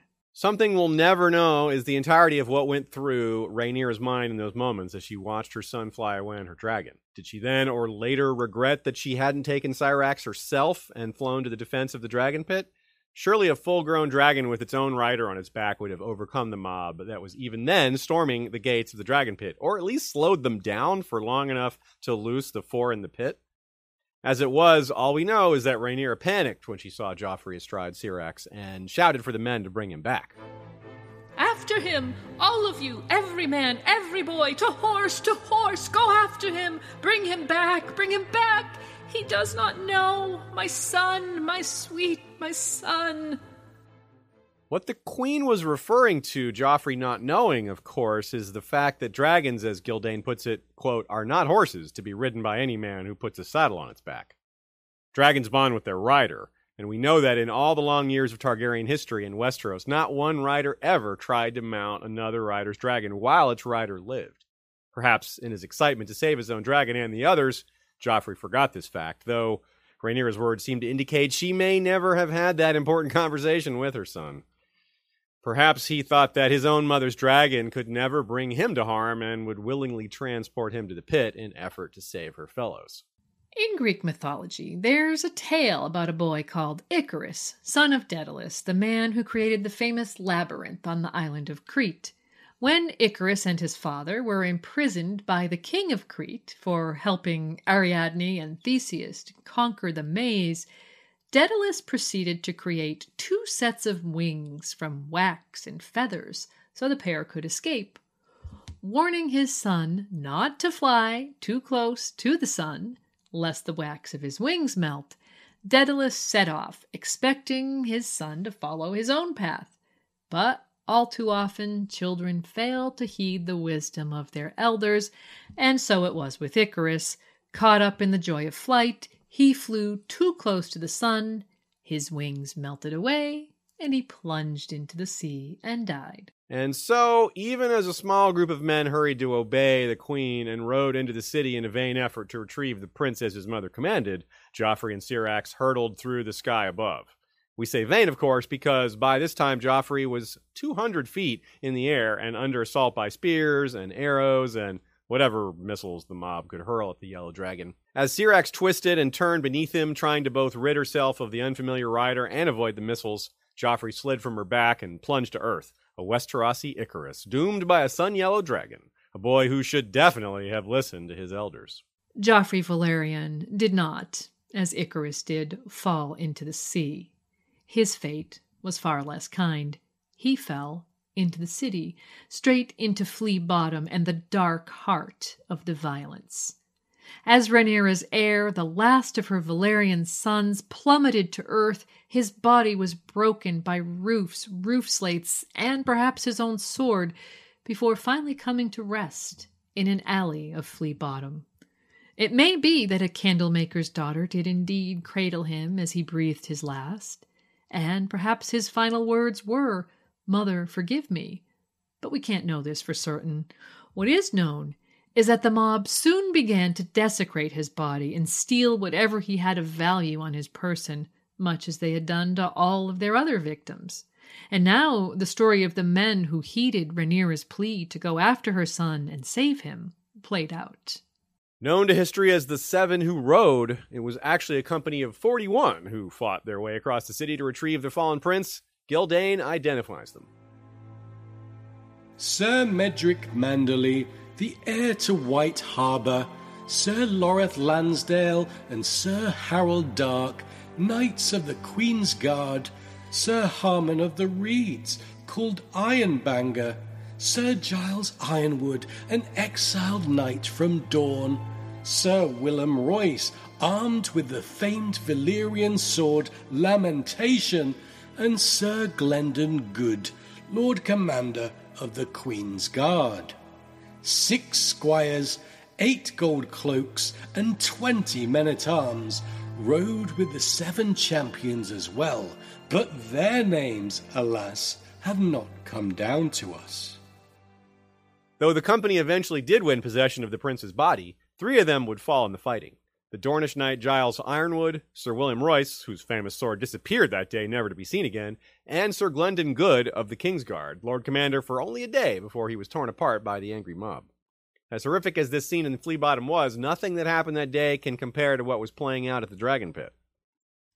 While some gold cloaks did attempt to reach Rhaenys' Hill to aid the Dragon Keepers in protecting the pit, the crowd was simply too large.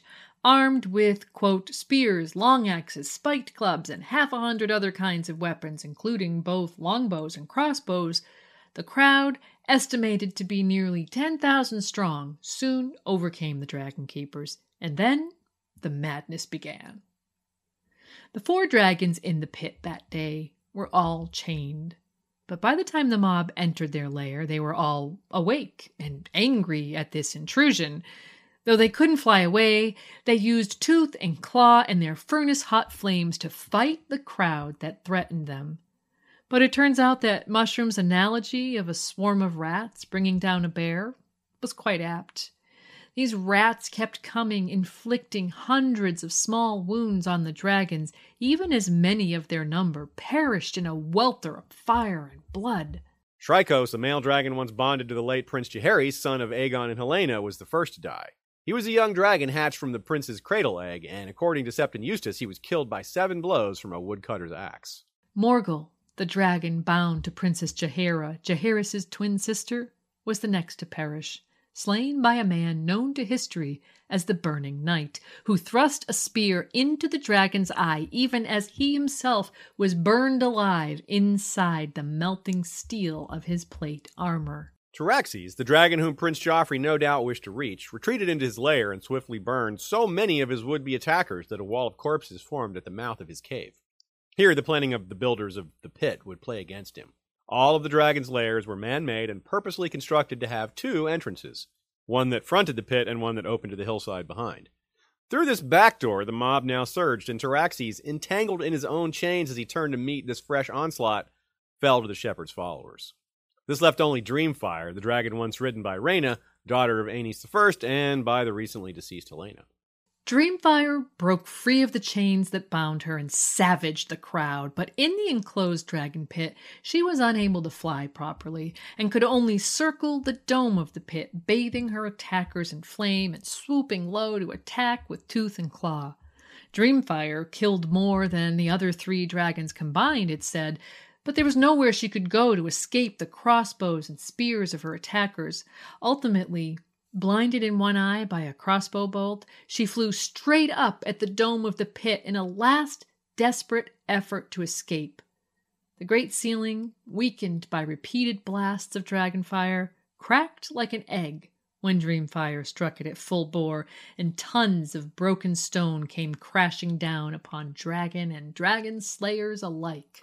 It seemed as though that bloody event might end there. The dragon pit itself in ruins, 4 dragons dead, and an untold number of attackers, numbering from a few hundred to several thousand, depending on who tells the tale. Also dead, burned, crushed, or torn to pieces for their efforts. But there was one more dragon in the city that day, and the shepherd's gruesome work was not yet done. None can say why Syrax chose to descend upon the pit.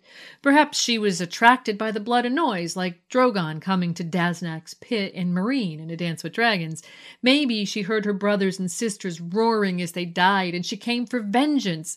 It's clear that she was free and unencumbered and could very easily have flown away to safety, perhaps even back to the Red Keep, where her rider waited.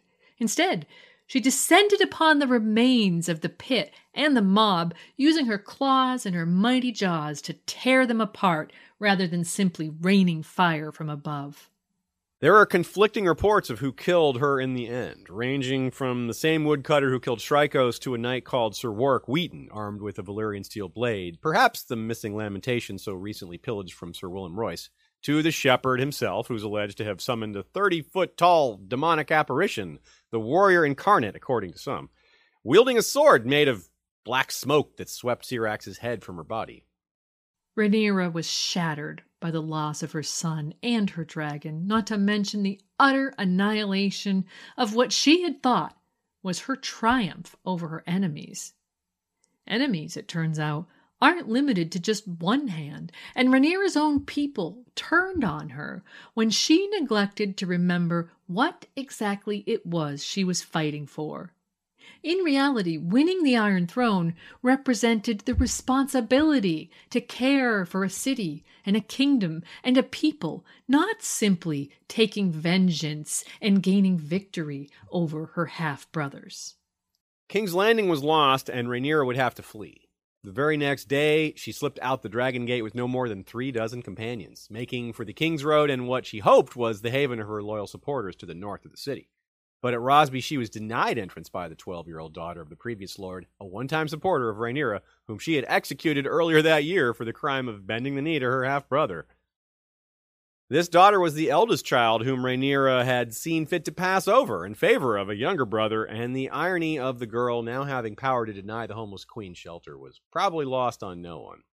As we analyze the dance, and Fire and Blood in general, one thing that continues to be very striking is the number of times George recycles themes, scenarios, and character types in ways large and small. Rhaenyra's flight from King's Landing contains one of those small instances, but it's no less striking for being a minor scene. When Rhaenyra left the city and was ultimately denied entrance at Rosby, she was accompanied by, among others, her newly named commander of the City Watch, Sir Balon Birch. If that name sounds sort of familiar, fast forward to the main series where you'll find the husband of Lady Felice Stokeworth is Sir Balman Birch. And you might also recall that when Felice and Sir Balman journeyed to King's Landing to plot with Cersei about the removal of Sir Bronn of the Blackwater from Stokeworth, they were denied entrance to Rosby by that troublesome character known only as the Rosby Ward. So, just another little point of intersection that makes the analysis of these histories so fascinating. And speaking of Stokeworth, when she arrived there, the Queen's party was admitted, but under the condition that they stay only one night. And so the small group pressed on to Duskendale, growing smaller by the day due to desertions and attacks by bands of broken men. The aforementioned Sir Balon Birch was killed in one such attack, and it was with fewer than 30 supporters that Rhaenyra finally reached Duskendale, where again, her welcome was less than warm. In Duskendale, it took the intervention of Sir Harold Dark of the Queensguard to convince his distant kin, the Darklands, to give Rhaenyra shelter. When it was grudgingly offered, it was on the condition that her stay be brief.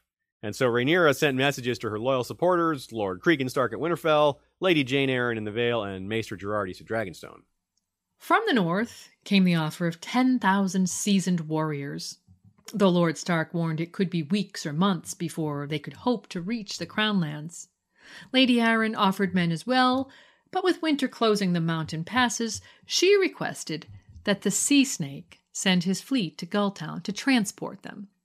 Since the Sea Snake had been left locked in the Black Cells and his supporters had abandoned Rhaenyra, this offer did little more than add to the Queen's despair. From Dragonstone came no answer at all, which Rhaenyra took as proof of disloyalty on the part of Gerardys. But she knew she must get to Dragonstone, where there was a large cache of dragon eggs. She needed to have a dragon to have any hope of victory. And so she declined offers to seek shelter in the Vale or in White Harbor, and ultimately sold her crown to raise coin to buy passage to Dragonstone on board a Braavosi merchant ship. And as we indicated at the end of the previous installment in this series, she had no idea what was waiting for her there. But we're going to leave Rhaenyra still unknowing as she boards the Braavosi ship Violand, bound for Dragonstone with her son, Aegon the Younger, a handful of ladies, and 3 knights of the Queensguard, while we return to King's Landing to catch up on the madness that had taken hold of that city. Moon of the Three Kings. Rhaenyra had left a small garrison to hold the Red Keep, and when Sir Perkin the Fleece showed up outside the castle walls and demanded entry, such were the defenses that surely the Queen's men could have held out for a time. Instead, their commander, a gold cloak called Sir Garth the Harelip, opened the gates and trusted that he and his men would be treated honorably, obviously forgetting the nature of the mob that had been terrorizing the city for days. Sir Garth was executed along with numerous other knights loyal to the Queen. Lady Mysaria, who tried to escape, was captured and whipped through the streets. She was promised that if she could survive to the Gate of the Gods, she would be allowed to go free. She only lasted half the distance. Septon Eustace and Mushroom alone of Rhaenyra's court were spared, and then the madness truly began. From a hiding place somewhere in the castle emerged Larys Strong, Aegon III's Master of Whispers. His reappearance in the Red Keep at a moment of critical chaos very likely proves just how much he was pulling strings there all along, lending credence to the idea that it was his whispers that led to the betrayal of Hugh and Ulf, and fed rumors about Rhaenyra murdering her sister Helena, encouraged the shepherd, and who knows what else. Like the rats that Mushroom had told his queen could bring down an angry bear, so could a collection of the right words, whispered in the right ears, bring down a victorious queen. Larys's emergence also invites a comparison to Varys the Spider appearing inside the Red Keep at the end of A Dance with Dragons, which in turn invites a comparison between Mysaria and Qyburn, the respective successors of the Clubfoot and the Spider. This is pretty juicy stuff, since Lady Misery and Qyburn clearly exist on the same spectrum as enablers, torturers, and information gatherers, though Qyburn has added the study of necromancy to his tool belt, arguably improving on the lessons of the past. And though it might boil down to wait and see in terms of results, we can already speculate that Varys has also learned from history, perhaps this history. It's been made clear that his goal is for his candidate to be a hero, to win the hearts and minds of the people. As we said earlier, Rhaenyra, in her quest for vengeance, forgot about the true responsibilities of leadership and missed the opportunity to win over the populace. At the end of the day, Larys and Mysaria's candidates were just fighting over the spoils, and the people they were supposed to be ruling judged them harshly for it. Speaking of people coming out of the darkness, from the Black Cells emerged Grand Maester Orwyle, Lord Corlys Velaryon, and Sir Tywin Lannister, Aegon's Master of Coin, who had been blinded, gelded, and otherwise tortured by Rhaenyra's jailers. And from whatever tower room she had been held captive in, Dowager Queen Alicent was brought forth. All of these people, including Larys Strong, were on hand the next day when Sir Perkin's squire mounted the Iron Throne and was declared King Trystane Truefire. And we have to wonder what they, blacks and greens alike, thought of the succession squabble that had brought the realm to this point at that moment. King Trystane and Sir Perkin set about repealing all of Rhaenyra's hated taxes, dividing the royal treasury amongst their followers, and assembling an army built primarily from the remnants of Rhaenyra's city watch. But Trystane's writ only extended to Aegon's High Hill and a handful of city gates. On the Hill of Rhaenys, the shepherd still held sway, ranting to his followers about the evils of the wealthy and highborn against a backdrop of 5 severed dragon heads and the wreckage of the dragon pit. Meanwhile, across the city on Visenya's Hill, the 4-year-old bastard child, whose mother claimed he was the son of Aegon II, was declared King Gaemon Palehair. His court consisted of mummers, thieves, sex workers, and sellswords. The edicts that issued from Gaemon's court, defended by companies of drunks and rogues, were curiously egalitarian. Gaemon decreed that girls should henceforth be equal with boys in matter of inheritance, that the poor be given bread and beer in times of famine, that men who had lost limbs in war must afterward be fed and housed by whichever lord they had been fighting for when the loss took place. Gaemon decreed that husbands who beat their wives should themselves be beaten, irrespective of what the wives had done to warrant such chastisement. It's hard to argue with any of these decrees from our modern perspective, though in King's Landing at the time most were revolutionary, to say the least. According to Mushroom, most of them originated from a Dornish sex worker called Sylvana Sand, who was paramour to Gaemon's mother. Even for Dorne, Sylvana was likely ahead of her time with these ideas, though it's easy to see how they could grow from what we know of Dornish culture. And thus began what some scholars call the Moon of the Three Kings, though the shepherd never actually styled himself king. The Moon of Madness, others call it, and that may be closer to the truth. But as the mood of the city began to return to a more normal temperature, many of the shepherd's followers began to slip away. And with the force of long habit, many of the city's residents looked once again to the Red Keep for leadership.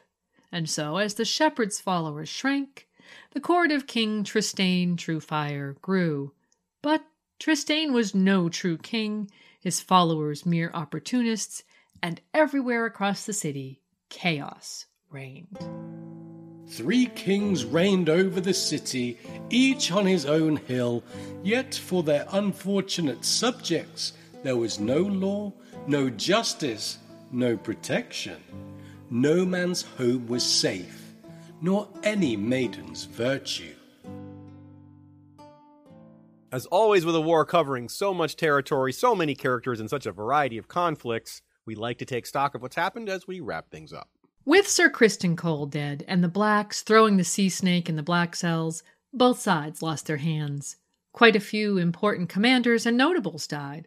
Roddy the Ruin, Lord Ormond Hightower and Sir Brynden Hightower, Lord Lefford, Lord Jason Lannister, Lord Adrian Tarbeck, Lord Vance, Garibald the Grey, Longleaf the Lion Slayer, Sir Rickard Thorne and Sir Glendon Good of the Kingsguard, Lady Caswell, and countless others. The Strongs of Harrenhal and Footleys of Tumbleton suffered greatly, as did Bitterbridge and others, including King's Landing itself, which was taken and lost. The loss of productivity is impossible to quantify. This is a self-inflicted wound of unfathomable proportions, even without the overwhelming moral considerations. Among the Targaryens, Prince Joffrey and Prince Maelor and Princess Helena were killed. All the dragons in the Dragon Pit, as well as Syrax, perished as well. Also lost was the respect of just about everyone. While there were brave deeds and displays of valor, this is a cynical war of power. There aren't many just causes championed or high-minded ideals expressed to rally others. There are lots of skilled individuals, but not a lot of good individuals. It really is kill or be killed and not much else. More than any installment so far, this one highlights the fact that this is a war of attrition. Quite a few of the names just mentioned were slain by other names just mentioned. In that sense, it's more like kill and be killed. Yet there were many big names who have yet to make their mark on the conflict, such as Lord Cregan Stark, Lord Boros Baratheon, and Lady Jane Arryn. The Riverlords aren't finished, and neither are those of the Reach, and the two betrayers have just gotten started. Aemond One-Eye remains on the loose, and the man he wants most is Prince Daemon. And while the war has claimed many, King Aegon and Queen Rhaenyra remain, and they are about to come face to face. As long as one of them remains, the war will continue, and for Westeros, things will continue to fall apart. Thanks so much for joining us today. We hope you've enjoyed part 4 of our deep dive into the Dance of the Dragons. And now it's time for us to give credit where credit is due. Thanks so much to Ashea and Yolkboy, the producers of this episode, both video and audio formats. Kevin MacLeod and Kai Engel for allowing us to use their music in our production. Michael Klarfeld from clairdocs.de. Joey Townsend and Jesse Kowal for the history of Westeros music. And as always, George R. Martin for including history in his world. And finally, we'll close by giving thanks to our patrons. Consider being a supporter, and you could hear your name here too.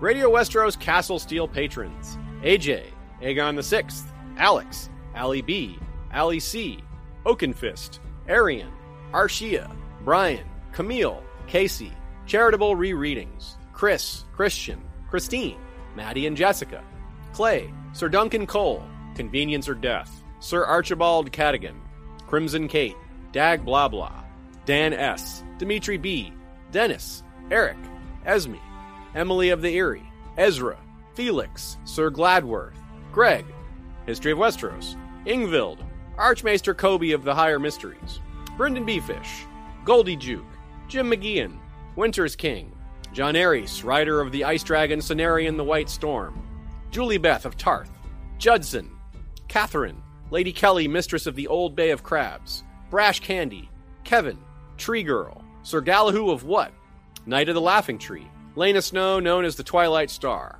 Lemmy B, Lord Young of the Ghost Woods, Maria, Margaretha, Matt A, Matt C, Matt K, and Matt L, Lady Beatrix of House Grey, Belinda, Maester Mary, Michael M, Mitchell, Patrick, Peter Pebble, PJ, Philip, Paul B, Paul H, Richard, Sam, Sarah, Scott Greenseer, Scott, Sir Daniel the Sneaky Russian, Sir Swift, Shari, Sheila, Soren, Spentrails, That Shiny Bastard, Terry, Sir Terrence Knight of the Cedars, The Tattered Princess, Theo the Cannibal of Casterly Rock, Hema Helminth the Sellsword Sentinel, Virginie, Kilwarren Halfhand, Woodside for Life, and Yvonne.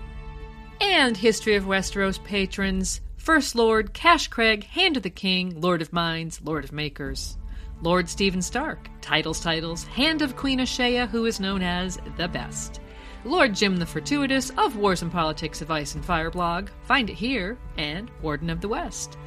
Lord George Stormsville the Cunning, Lord of the Chiliad and Warden of the East.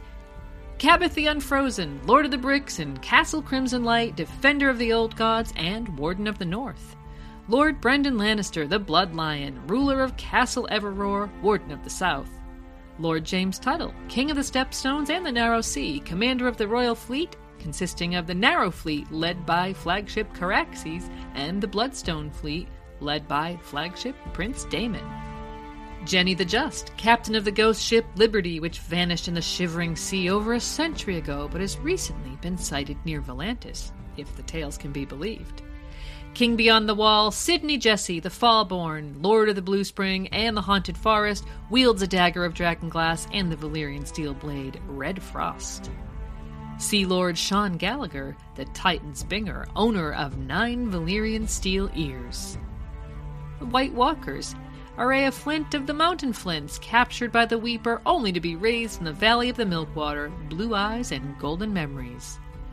Alexander Greyblood, first of the First Men, now crowned in ice, called Silencebringer, Woodblinder, and the Snow of Night, wielder of the ice-forged greatsword Pale Frost. The Small Council, Lord Benjen of House Hornwood, Master of Laws. Laura Boros, the Lady of Infinity, Master of Coin. Bloody Ben Blackwood, Master of Whisperers. Grand Maester Liam Mullen. Drowned Dan, Lord of House Windsor, Master of Karate, Friendship for Everyone and Ships. The lords and ladies in their castles, Lady Direliz of Castle Naki, the Alpha Patron. Lord Dan of the Red Mountains and Castle Great Bell, Breaker of the Second Stone. Gregor the Toasty, Lord of the Bread Fort. Ashlyn Winter, the Hawk's-Eye, Lady of Castle Skyfall. The Lord of the Halls of Castle Hillcrest, wielder of the Valyrian steel machete Everglazed. Lord Bammy Snugglebunny, Guardian Ranger of the Hidden 100-Acre Weirwood, dual wielder of Valyrian short swords Glorious Morning and Little Light Wise, sharpshooter of the Weirwood and Ironwood laminated longbow, Todd Von Oben. When you fear things cannot get worse, Snugglebunny enters the fray. The Bastard of the Wolfswood, first Forester of the Old Gods, sworn to House Iron Weirwood, listen for the silence. Casey Stark of House Acres. Peter Rivers, the Pale Dragon and heir to Bloodraven. Lady Mora of House Stark, Arch-Mistress of Apothecaries and Woods Witch. Her castle features weirwood doors with painted moons. Lena Snow, the Twilight Star, bastard daughter of Dane, wife of the Trickster, and Lady of Castle Rivia. Lady Amy Blackfire, analyzer of Eastern symbolism, lover of poles, and dismantler of the patriarchy. Jason Stark, second son of the North, wielder of the Valyrian steel sword Bloodbath, Lord of Castle Whitewood, the chill is real. Suck-ass gamer, master of soap and clay. King's Justice Sir Troy the Steady, wielder of the Valyrian steel blade Fate. The Queen's High Council, Rebea Star Eyes, Lady of Waves and Mistress of Ships, Captain of the Iron Shadow Cat. In the shadows we bear our claws. Grand Archmaester Rennie, whose rod and ring and mask are quartz crystal, wielder of the Valyrian steel pen, fire, and ink. The Purple Lord Leo Anansi, Master of Whisperers. Lady Wolfbird, Mistress of the Eastern Rivers, Gatekeeper of the Northern Skies, Daughter of the Silver Sea, and Master of Coin. Lady Carlin Carey of Castle Stonesharp, whose horse is shod in Valyrian steel, Prime Rider of the Rising Hills, Master of Laws. The Kingsguard, Lord Commander Namian of House Darkland, the Night Slayer, Valyrian Sword, Onyx Abyss. Sir Dean the White, Knight of the Black Star. Gregor Snow, called Snowbear, a bastard of Winterfell. Vaughn of House Furster, sigil is a mailed fist with extended forefinger and pinky on a light blue field. Visenya, let us hold Dark Sister once. Sir Bateman the Dark Knight. Sir Roland de Stark, gunslinger knight of the Winter Kings, back from a 20-year ranging to the lands of always winter to protect my King Aziz. The Queen's Guard, Lord Captain Commander Haema Helmont, the Sellsword Sentinel. Sir Rambo, Knight of House Gannon, First Blood. Amber the Adamant, Knight of the Mist and Mother of Squids. The Wintry Wolverine, we finish what you begin. Norineko, Archmaester Vena, whose ring and rod and mask are made of steel, not pudding. The Beard Guard, Hand of the Beard, Lady Suzanne Sinestral, Lord Commander George the Golden, Lady Rita of the Coppermane, the Unbound, Dance the Fervor. Sir Jeff, Warden of the AC, wielder of Triad, the multifaceted beard of platinum, red, and brown. Stay frosty. The History of Westeros Night's Watch, Lord Commander Richard the Ligerheart, wielder of Barry's Ankle-Breaker, a flail with blue and silver Valyrian steel spikes. Motto, Go Blue. First Builder Maegor Snow, a.k.a. Maegor the Cool, the Fire and the Snow. First Ranger Liam, a.k.a. Sir Waiting on a Nickname. First Steward Sir Zack of House Wild, Lord Shredder of the Spiral, wielder of the Valyrian steel axe Grail. We'll see you soon with new episodes of Radio Westeros and History of Westeros. Valar Rereadus. Bye for now.